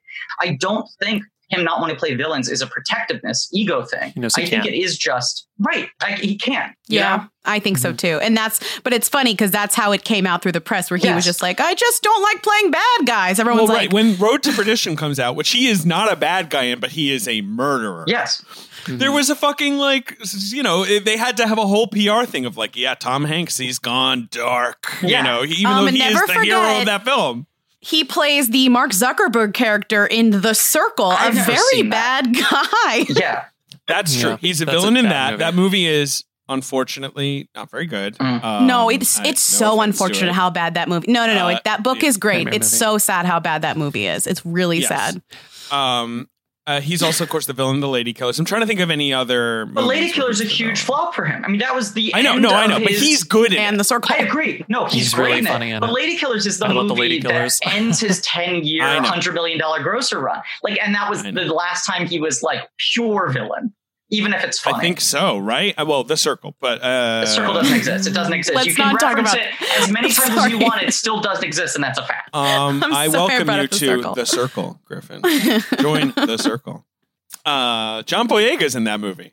No, he isn't, because it doesn't exist. You can't be in a movie that doesn't exist. In The Circle, Emma Roberts catches him Emma having Watson. sex. Emma Watson catches him. Anyways, that movie is so bad. It's so bad. So bad. Well, I we find don't your talk about fan it fiction very interesting, Lindsay, describing a because movie it that doesn't doesn't exist. True. Okay. I wanted to talk about, we spent a lot of time on Tom Hanks, but I wanted to talk about Meg Ryan because the year before this, she was in another New Yorkie rom-com that I saw for the first time recently. Are you talking about the masterpiece Richard, Addicted to Love? Addicted to Love. Yes. Which is a very downtown New York movie. A very caustic movie. That movie's in my neighborhood. That movie's got some big downtown Griffin inside. I love that movie. But the movie is not very good. It's really interesting. David's That's favorite. outrageous. That movie is great. I can't call it great. It's tough for me. I've only seen it once also. David But- has many times tried to sell me on the idea of doing a Griffin Dunn miniseries because he so badly wants to cover Addicted to Love. And Practical Magic. Those are the two. Those are the twin I pillars. love Practical Magic. But It's so good. I think that Meg, the reason I bring it up is I think that it's the opposite Yeah. here. I think Meg can do both. I think I Meg do is too. capable of being like Yes. a really dark, Yeah. villainous, questionable character. Like Addicted to Love is pretty straightforward, but if that were more of a thriller and you were supposed to be like, what is Meg Ryan up to? Like, she's capable of playing those things. And in Addicted to Love, she plays an asshole. She plays like a true lunatic. Meg It just so Ryan happens she meets someone has- else who's a lunatic. But Despite being a full stop movie star, Meg Ryan has more character actor versatility than Hanks does Yeah. in terms of how she can play with her persona. And in the in the cut that came right after. Tom Yeah. Hanks could not do the equivalent of In No. the Cut. No. Well, I'd like to see him try. I would too. I would love to see Tom Hanks suck Mark Ruffalo's But dick. If no, that's what you're But saying. I don't think that Tom Hanks could do the weird rom-com. Yes. I think he that could. Meg Yeah. Ryan can do the weird rom-com. Maybe pre-Sleepless in Seattle he could have, right? Where he's maybe not quite as established as Tom Hanks. Yeah, Like, Turner and Hooch. I mean, that's his weird rom-com. Because the Money Pit is like weird, Yeah. but it's a pretty straightforward rom-com. Right, like Yes, that's the thing. Joe versus the Volcano, The Money Pit, The Burbs. Joe That's sort versus of like Volcano, when. that is his Yeah. weird rom-com. I mean, that's the answer. Yeah. But he's not a bad guy. Like No, he's not a he's not bad a bad guy in guy. it. No. Meg Ryan So- post this because this movie is a big box office hit. She's had some flops in between this and Sleepless Yeah. in Seattle. Like Courage Under Fire didn't really work. Addicted to Love was a flop. I feel like French Kiss was not. No. I think it did okay. I love French Kiss, and you can't stream it anywhere. That's weird. I mean, IQ was definitely a bomb. That's a weird. So fucking weird. movie. What a Like, weird movie. Think about how different the 90s were, where you just listed 4 or 5 bombs in between, and even still, that entire time period, she was uncontested America's sweetheart. Yeah. I would say so. She didn't And then lose that title. This year she has You've Got Mail and she has City of Angels, which despite being a remake of a German masterpiece is roundly just dismissed as like, chick flick. Wow. Right, like at the Right. time, right? Yeah. We wouldn't have Uninvited without City of Angels. It is David. one of the best twists. I am not dismissing it. I'm saying that one at of the most time, people were heartbreaking like, twists in cinema. Yes. Can I, Bobby and Lindsay, can I give the two of you the pitch that I came up with in our previous episode? Oh God. Please. Yeah. I think Nicolas Cage and John Travolta should have done a face-off style swap I think Nicolas Cage should have played Michael, and John Travolta should have been in City of Angels with Meg Ryan. Yes. Well, didn't he play an angel in Michael? That's what amazing. I'm saying Okay. do That's a amazing. face-off angel swap. That's amazing. Right? Doesn't that improve both films? Yeah. Oh, you're saying Cage should have been Michael. That's- Well, Yes. Michael was so I don't weird. even think Michael, Michael, the no other character. commentary. That's correct. That's That's the fine. problem. I think Cage is weirder in Yeah. a way that would fit Yes. Michael, and Travolta Yes. is a little more successful at playing conventional romantic lead at I'm gonna this You're right. one moment. Michael, yes, I'm Michael gonna be would have like worked sitting if on it the was side Nick of the road in Cage. the middle Yeah. of nowhere, Right. thinking about how good of an idea that is. Right? It's good. Sorry, nobody's ready to reclaim Michael, but if it was Nick Cage, we might be ready to We reclaim tried. Michael. Look, we spent 2 hours plus in our last episode trying to reclaim it, and I'll tell you, Okay. it's kind of impossible. Yeah, it's impossible. Sorry, go ahead. Okay. So Meg Ryan, I'm just like, so after, she's doing great when You've Got Mail comes out, right? Big hit. I think she's about 36, 37 when this movie comes out. And then she has, in 2000, she has Hanging Up, which, Griffin, we're going to discuss on Delia. Patreon. On Patreon, we're doing that as a Patreon bonus. Because Delia. that's sort of, yes. And so that's not a hit, but whatever. Like, that it's sort of similar to like A French Kiss, where like it did okay, didn't hurt anyone's feelings. She's got Proof of Life and the big sort of Russell Crowe quote unquote scandal where she, and Dennis Quaid break up. Which and in fucked her. 2001, she It has fucked her. Kate and Leopold, which I love, is It's a decent hit. Yeah. decent hit and is a great movie. And that's more her just being like, I'll do a rom-com. But then after that, it's over. It's like she over. does In the Cut, and then it's just over. The Russell Crowe thing totally ruins her. And what is Russell Crowe ruined it. what is more? And it's what Russell it- Crowe and In the Cut, Yes. right? Like, Yeah. they're very separate things, but like Russell Right. Crowe ruins it, and then In the Cut, people are like, no, you're not allowed to do Get this. outta We here. give up. Right. Right. And then the cut is amazing. It's also one It's of those amazing. things with Distance where you're like, it is so incredibly sexist that the Russell Crowe thing destroyed her that hard when Russell Crowe only grew in prominence because of it. It was literally good press for Russell Crowe and bad press for her. And also, how many fucking times did Dennis Quaid cheat on her? I'm not speaking to Right. any knowledge I have, but come on. Like, water is Yeah. wet. No, that she left Dennis Quaid. That was the story. Of It was course. like, can you believe this idiot woman? We thought she was America's sweetheart, and she just ruined this like perfect marriage. Right. And now we know that That's like what the Dennis story Quaid was like, a cokehead for like that entire He's period still of an time. asshole. Right, He's still he's- such an asshole. Right. In the supporting 90s, there Trump. was just Yeah.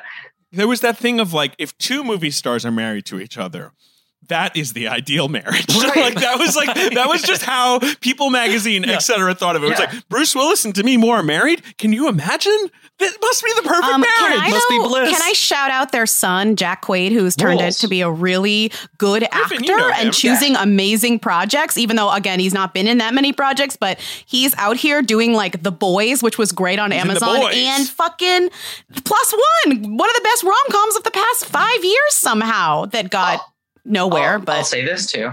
Jack Quaid, a friend, worked with him on vinyl. Great guy. He is also one of those dudes who, for being the son of two massive movie stars, has no fucking ego, no entitlement whatsoever. He is like that's shocking. consummate, like just fucking amazing actors, work ethic. I'm going to do whatever I can to make the scene work. I'm going to go out of my way to treat everyone well on set. I want to believe he got that from Meg Ryan, but he is just sort of like, he's a fucking great guy. He's the real deal. So you're saying he's the opposite of Chet Hayes, Tom Hanks' son Yes. with Rita Wilson. Exactly. Cool. Right. Cool. He's what you want Tom Hanks' son to be. Do you think Chet Hayes will play Tom Hanks in the Tom Hanks movie 10 years from now? He'll try. He's going to play Peter Scolari. I feel like we already talked about this on this podcast, but I still will always cherish the day when Tom Hanks had coronavirus and Chet Hayes became a voice of reason online, where he was like, one love to everyone, like Dad's doing okay, like on Instagram. And I was watching it sincerely being like, oh, he's giving me news about Tom Hanks and I appreciate it. Right. I always call Chet Rita's son. That's Rita's sure, son. That's sure. Rita's It's boy. Rita's son. Right. That's Rita's boy. But on that day, he revealed himself to be a steady hand of reason. Like, I absolutely appreciated his content that day and not the content of the leaders of our country, right? Like, I was like, at least Chet is giving me facts on the ground. I mean, he's weird, but he got sober in the past few years, so he went from being truly a terror to being just weird, you know. Right. I hope Chet Hayes wins an Oscar. I want him to prove us all Best wrong. original song. It's happening. Weirder things have happened. Or Best Picture. He's not terrible in Shameless. He's on Shameless, or he was on Shameless for a few episodes. He's not the worst. He's not great. Actor. Every time I've seen him pop up in something as an actor, often in a very small role, I'm like, fuck, he's pretty solid. He's okay. He's okay. I had no idea he was in Shameless, but it is also like, if you pointed a gun at me and were like, is Shameless still on the air? I'd be like, yes. And they'd be like, what season is it? I'd be like, I don't know. 11. It's like Showtime's, the longest running show on pay cable. It's Showtime's Gunsmoke. Yes. Yeah. It has more episodes than Ozzy and Harriet. When Felicity Huffman went to prison, she was like, well, at least we'll always have the Shameless paycheck. Shameless money. Like, Shameless was a UK show, and the premise of it is like, what if there was a family that was wacky that lived on the wrong side of the tracks? And Showtime was like, we'll take that premise, thank you, and milk it for a generation. I mean, that show is very problematic in many ways, but a lot of people really love it because it is like one of the few shows that's like about poor people in a way that like a lot 100%. Of shows are not, even though the show itself, when you watch it, because it's been going on for honestly way too long, has had to have so many storylines that it's just gotten so far out of control. Even Emmy Rossum was like, I can't even do this anymore. And this show made me who I am. I have to get out of here. But like the show is weirdly interesting. And if you look at it from that lens, but only very briefly. Shameless just ended in January. It's 10th season on air. There have been 122 episodes. And they're doing an 11. Of course they are. An angel. Yeah. Well, as long as William H. Macy steps up to the plate, they'll do it. Can I offer my big take on this movie? Yes. You've got please. I want nothing more. For how much I feel like Nora Ephron movies are sort of quoted in shorthand being like the most generic, prototypical, like if well executed, but it's like, oh, you know, that type of like rom-com. The two Hanks Ryan movies, which are seen as like the big ones, are both weirdly experimental in their approach to a rom-com. Because Sleepless in Seattle is obviously like, can you create a rom-com with chemistry between the two actors without them ever actually communicating until the last scene of the movie? And then this feels like an opposite test, which is like they're in the movie a lot together. But what you guys were sort of talking about of like the Hanks character is so much more of an asshole than you're used to this character being. And the Meg Ryan character is so much sadder than you're used to this character being. In any sort of like oil and water rom-com like this, where it's like a Hepburn and Tracy, they fight and they fight and they fight until they realize they have to be together movie. That's pretty much always the dynamic. Like one is always like a little too snide and flinty, and one is always like a little sad and lonely. And ultimately they realize they have to be together. And this movie is her pushing those two things to their furthest extremes that she can, because you have this narrative conceit in the middle, which is in the email exchanges, they can just be pure rom-com bliss. Like in the scenes where they're not actually together, they can be the most romantic, the most charming, cross-cutting in different rooms. So that allows you to be like, we're going to actually investigate like the sadness of a manic pixie dream girl so that she no longer becomes that. And like the horrible qualities of like the confident, like man with the quip at the ready at all times until he no longer becomes a good guy. Yeah.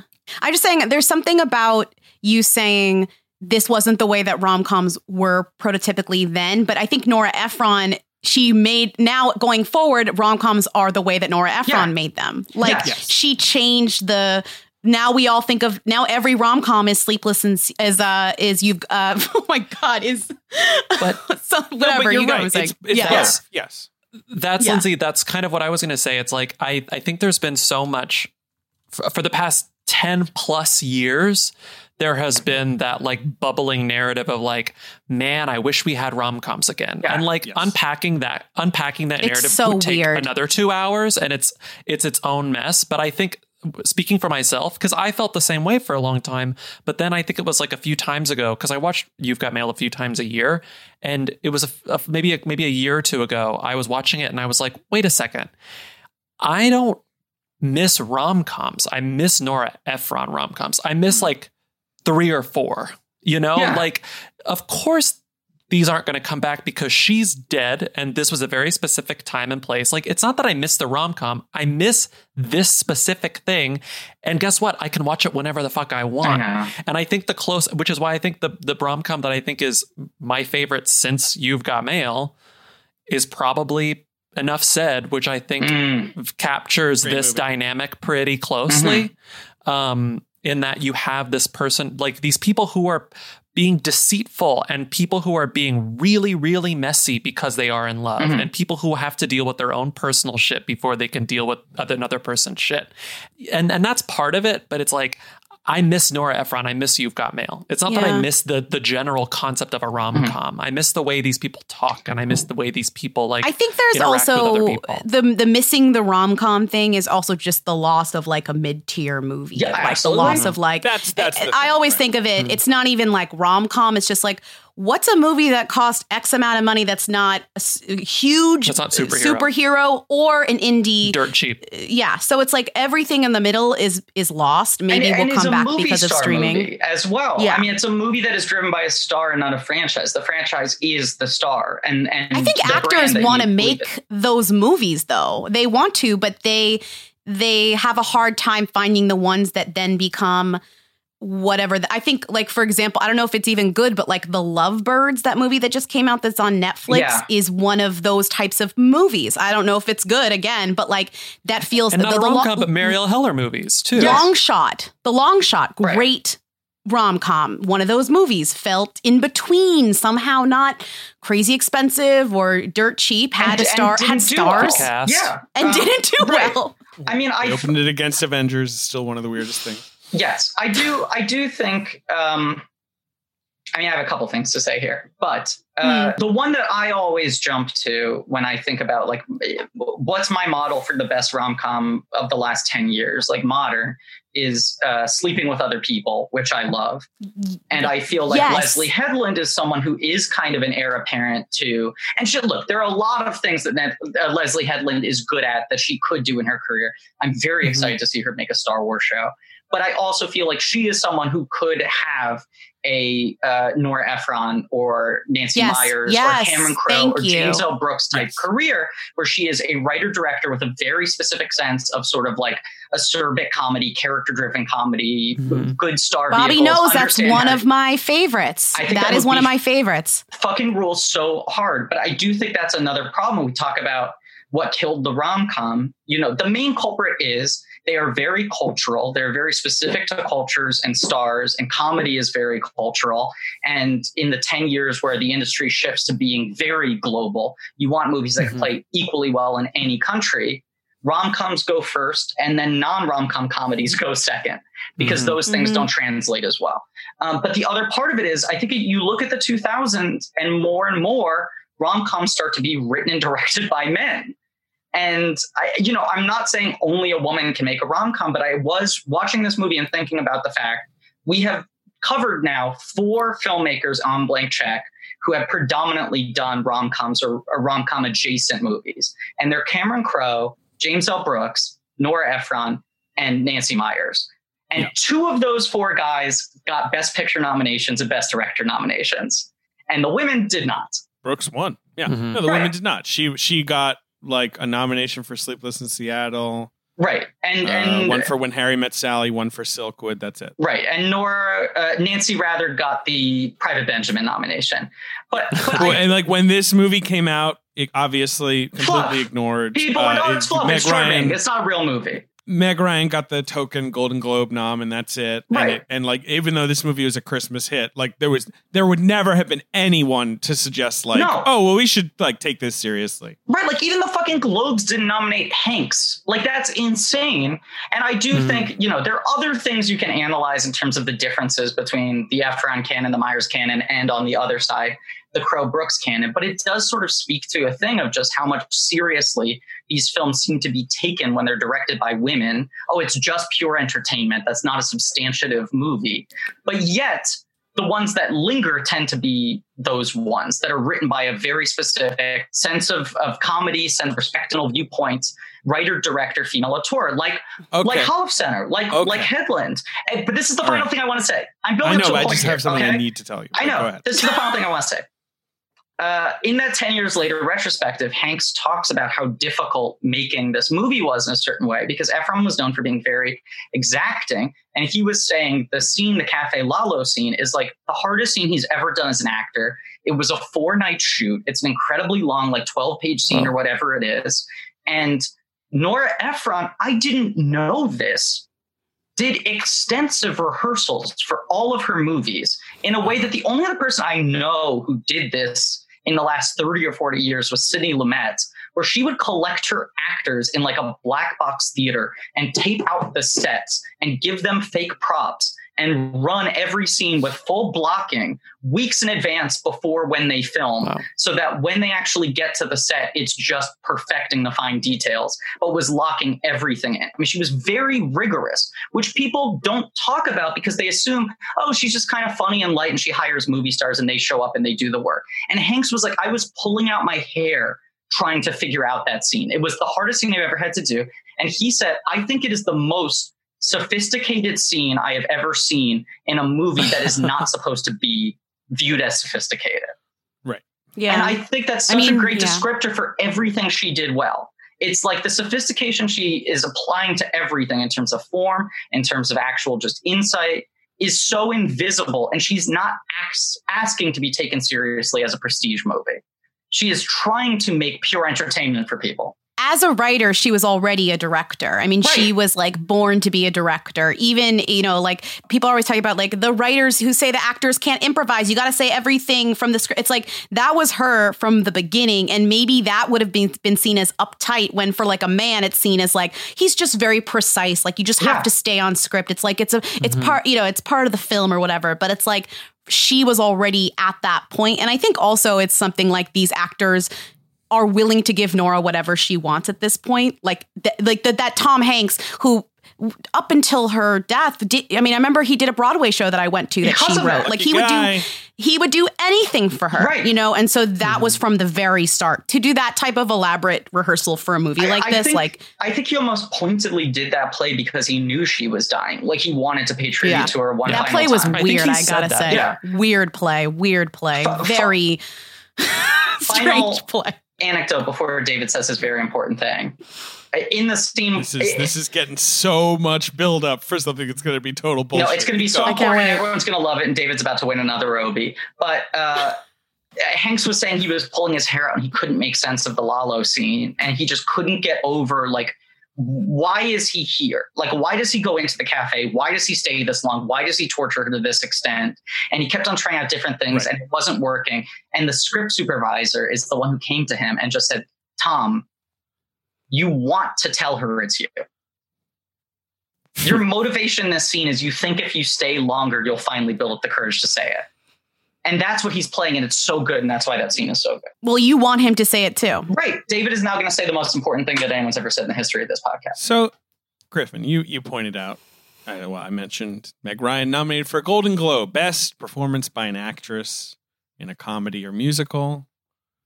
She lost. She did not win, as you might guess. She lost to Gwyneth Paltrow for Shakespeare in Love, who goes on to win the Oscar, right? Mm-hmm. Nothing crazy about that. Nope. Right? Mm-hmm. But then you also mentioned Tom Hanks was not nominated for Best Actor. So can you tell me the 5 nominees for Best Performance by an Actor in a Comedy or Musical at the 1998 Golden Globes? Okay, and just to be clear, Hanks was nominated for Drama Actor the same year at the Globes? He was for Saving Private Ryan. Right. He famously lost to Jim Carrey, who was then snubbed by the Oscars. Right, okay. So Best Comedy, 1998. Here's what I want to say to you. I think you can get 4. I don't think you could ever get the winner unless you just remembered him winning. I definitely watched the ceremony live. Is Ben Stiller for Something About Mary one of the nominees? No, he is not. But Cameron Diaz did get nominated? Yes, she did. Okay, I'm trying to think. Comedies of 1998. Are they all comedies, or is one of them sneaking in under the musical? I don't know that I would explicitly call any of these movies a comedy, but certainly they all fit. But none of them are musicals. They are all comic dramas or comic adventures. One of them, I guess, is kind of a comedy. I don't fucking know. 0 nominees from this category are nominated for Oscars. Comic Adventures, 1998. So 0 of these nominees go on to get Oscar nominations. List is Only like 3 the of the worst. drama nominees made it. They sub in 2 other guys who were ignored by the Globes. You couldn't pay me anything to watch these movies in a row. This is the worst movie marathon. Are these movies Some mostly of them like are good movies. hits? I like a couple of the movies, yeah.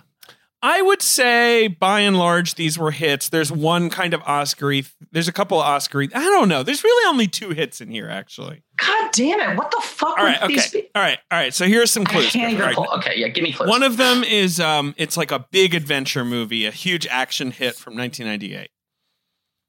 And it's actually good job on the Globes for nominating this performance. It's a great performance, and it's sort of underrated. Although I feel like now everyone's talking about this movie again. Fun movie. Great movie. Antonio Banderas, Mask of Zorro. That's right. Okay, so that's one. Okay, 2 cool is an nomination. actor. 2 is an actor we talked about extensively just now. He's been in multiple Nora Ephron movies, and it's sort of weird that the Oscars snubbed him. This was like a big acty performance from him basically playing a real guy. A real guy. It's versus. It's Travolta. Yeah. In Versus an angel. 1998. Oh, it's A big Primary novel adaptation. Colors? Yeah. Wow. Okay. Okay, so that's 2. 3 is one of the huge comedy stars of the 90s in a massive hit. It just happens to be a terrible movie. Is it another Jim Carrey movie? No. But it's a big comedy star You're of the close. 90s. And it You're happens close. to be terrible. And I'm close. Terrible movie. But it was a huge hit. Yeah, it's a terrible movie. It's a huge hit. Was he a comedy star who came out of TV? Yes. I mean, and this was definitely being positioned as an Oscar movie. It just fucking sucked. So, you know. But it was a huge hit. Like it made $100 million plus. The movie is Patch Adams. Yes. So Robin Williams. Okay. 4th is one of the most famous movie stars of all time in a movie that he made. I believe it got a screenplay nomination eventually. The movie was kind of a flop. Bulworth. It's absolutely demented. Bulworth. Yes. Okay. These hints are really helping. Yeah. It is. All right. Demented. Number 5 is The Winner. The Winner. I can't believe he won for this. Everyone's favorite movie from 1998. This is.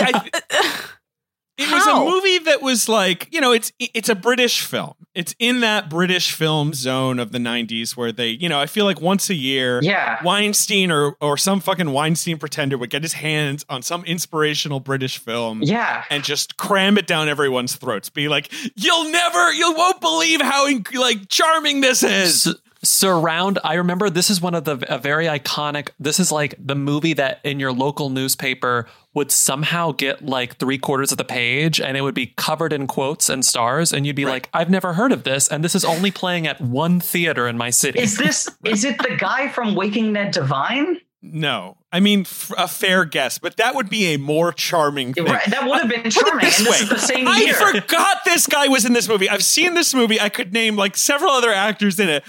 He's a famous actor. I forgot he was in it. My God. I certainly forgot he won a Golden Globe. Wait a second. If you get this. Wait a second. Did Michael Caine win Best Actor in a Comedy for Little Voice? Yes. Wow. Yes. Which isn't he's undoubtedly he's supporting in that, right? I was gonna say I wasn't even thinking about it because he's supporting. Oh god. Little Voice. It's so weird. That like Travolta seems like kind of a slam dunk winner there. You know what I mean? Like what why were they like, you know what, let's give it to Caine? It feels like were he not trying so hard to prove that he was a serious actor, they would have put Carey in comedy for Truman Show. Yeah. Yes, but they campaign that in drama. Which I get, but Truman Show is more of a comedy than, say, The Martian is. 100%. Yeah. You could sell it as a comedy. Who cares? Yeah. Jesus. I mean, the Primary Colors, I mean, these are comedies, yes, but like they're drama comedies. But it's also just funny that Little Truman Voice Show's more of got a comedy than Primary Colors. Little Voice got actor, actress, but didn't get film or wasn't even nominated for film. Like Patch Adams made it to the big category, but this Little Voice that got both of those performances did not even get the nod for itself as a film. Did Little Voice ultimately get a supporting actress nomination at the Oscars? Brenda Blethyn, who gives I have no beef with Brenda Blethyn, but who gives one of the worst performances of the 90s in that film. And she snuck in because they had just given her the nom for Secrets and Lies, which she's good in. Yeah. And this is kind of a beef with Brenda Blethyn. I love Brenda Blethyn. I have no beef. Bobby, scroll My down. rap beef with Brenda Blethyn ended years ago.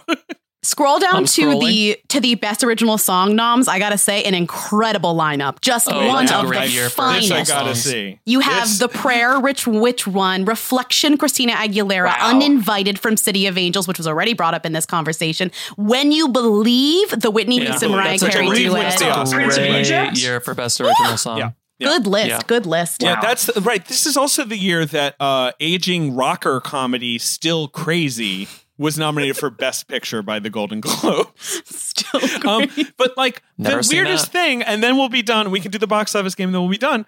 But like, is that the Best Actor nominees? They carry over Hanks from Private Ryan, McKellen from Gods and Monsters, and Nick Nolte from Affliction. Those three got Globe noms, and then they add in Edward Norton from American History X. Sort of surprising that the Globe snubbed him. Yeah. And then Roberto Benigni is the winner. Why did the Globe snub him? He should be beating out Michael Caine, Yeah, right? He he's was the Mr. flavor of the month. Globes. Yeah, are you kidding me? Here's the box office, Griffin, Okay. for December 18th, 1998. Is this her biggest hit? Does this end up being her highest grossing film? I believe this is her biggest hit. Yeah. Do you guys know? I think, let me find I think out. it did 115 domestic. That's right. It made $250 million It must have been, yeah. worldwide. I mean, which is another one of those things where people are like, these rom-coms don't travel. It was a huge worldwide Yeah, hit. I know. Like, it's not like this movie was ignored elsewhere. Yeah, but a rom-com's not going to make $1 billion. That's the dumb thing. I mean, it's that story of Disney wouldn't make a sequel to The Proposal because it didn't make enough for them, and it made $300 million. It made less than Sleepless in Seattle domestic, but more worldwide, just to answer your question. All right. So number one, though, is You've Got Mail, $18 million. Number two is a movie we just mentioned. It's a Christmas animated film. Prince of Egypt. Prince of Egypt. And this is December? Yeah. Okay. What do you guys think of Christmas Eve? Prince of Egypt. Even though Prince of Egypt is an Easter movie. It's I a know. Passover movie. But they were I love the Prince of Egypt. Yeah, they were I trying like it. so hard to compete with Disney, and Disney Mulan had been a summer film, so they wanted to take It's that no holiday slot. Rugrats Passover special, but it'll Much better. do. Prince of Egypt is one of the best is better than so many Disney movies from that time period. It's That's true. great. And When You A Believe great is soundtrack. one of one of the my favorite CDs growing up. best songs ever. Yeah. It's also quietly got the most stacked cast of any Oh, animated yeah. movie Are you ever. kidding Oh, me? yeah, it's incredible Is cast. Katzenberg calling in all the favors? Kilmer, Ray Fiennes, Michelle Pfeiffer, Sandra Bullock, Jeff a Goldblum, beautiful Danny movie. Glover, Patrick Stewart, Helen Mirren, Steve Martin, Martin Short. Insane. That's Yeah. them. Amazing. I need to rewatch it. I haven't seen it since it came out in theaters. I guess they staged a production of it somewhere. I don't know. There's a new cast recording. Mhm. Maybe it's coming to Broadway, but the cast recording's out, and I listened to it. It's good. It's on Spotify. I recommend it. Yeah, it's great. Number three, Griffin, is I imagine your favorite cartoon, animated film of 1998. A Bug's Life. That's right. Correct. Although I need to rewatch Prince of Egypt, but I think it's A Bug's Life. That movie fucks. It thrusts its consciousness into me. Number four at the box office, and it's sort of crazy that this movie came out at Christmas.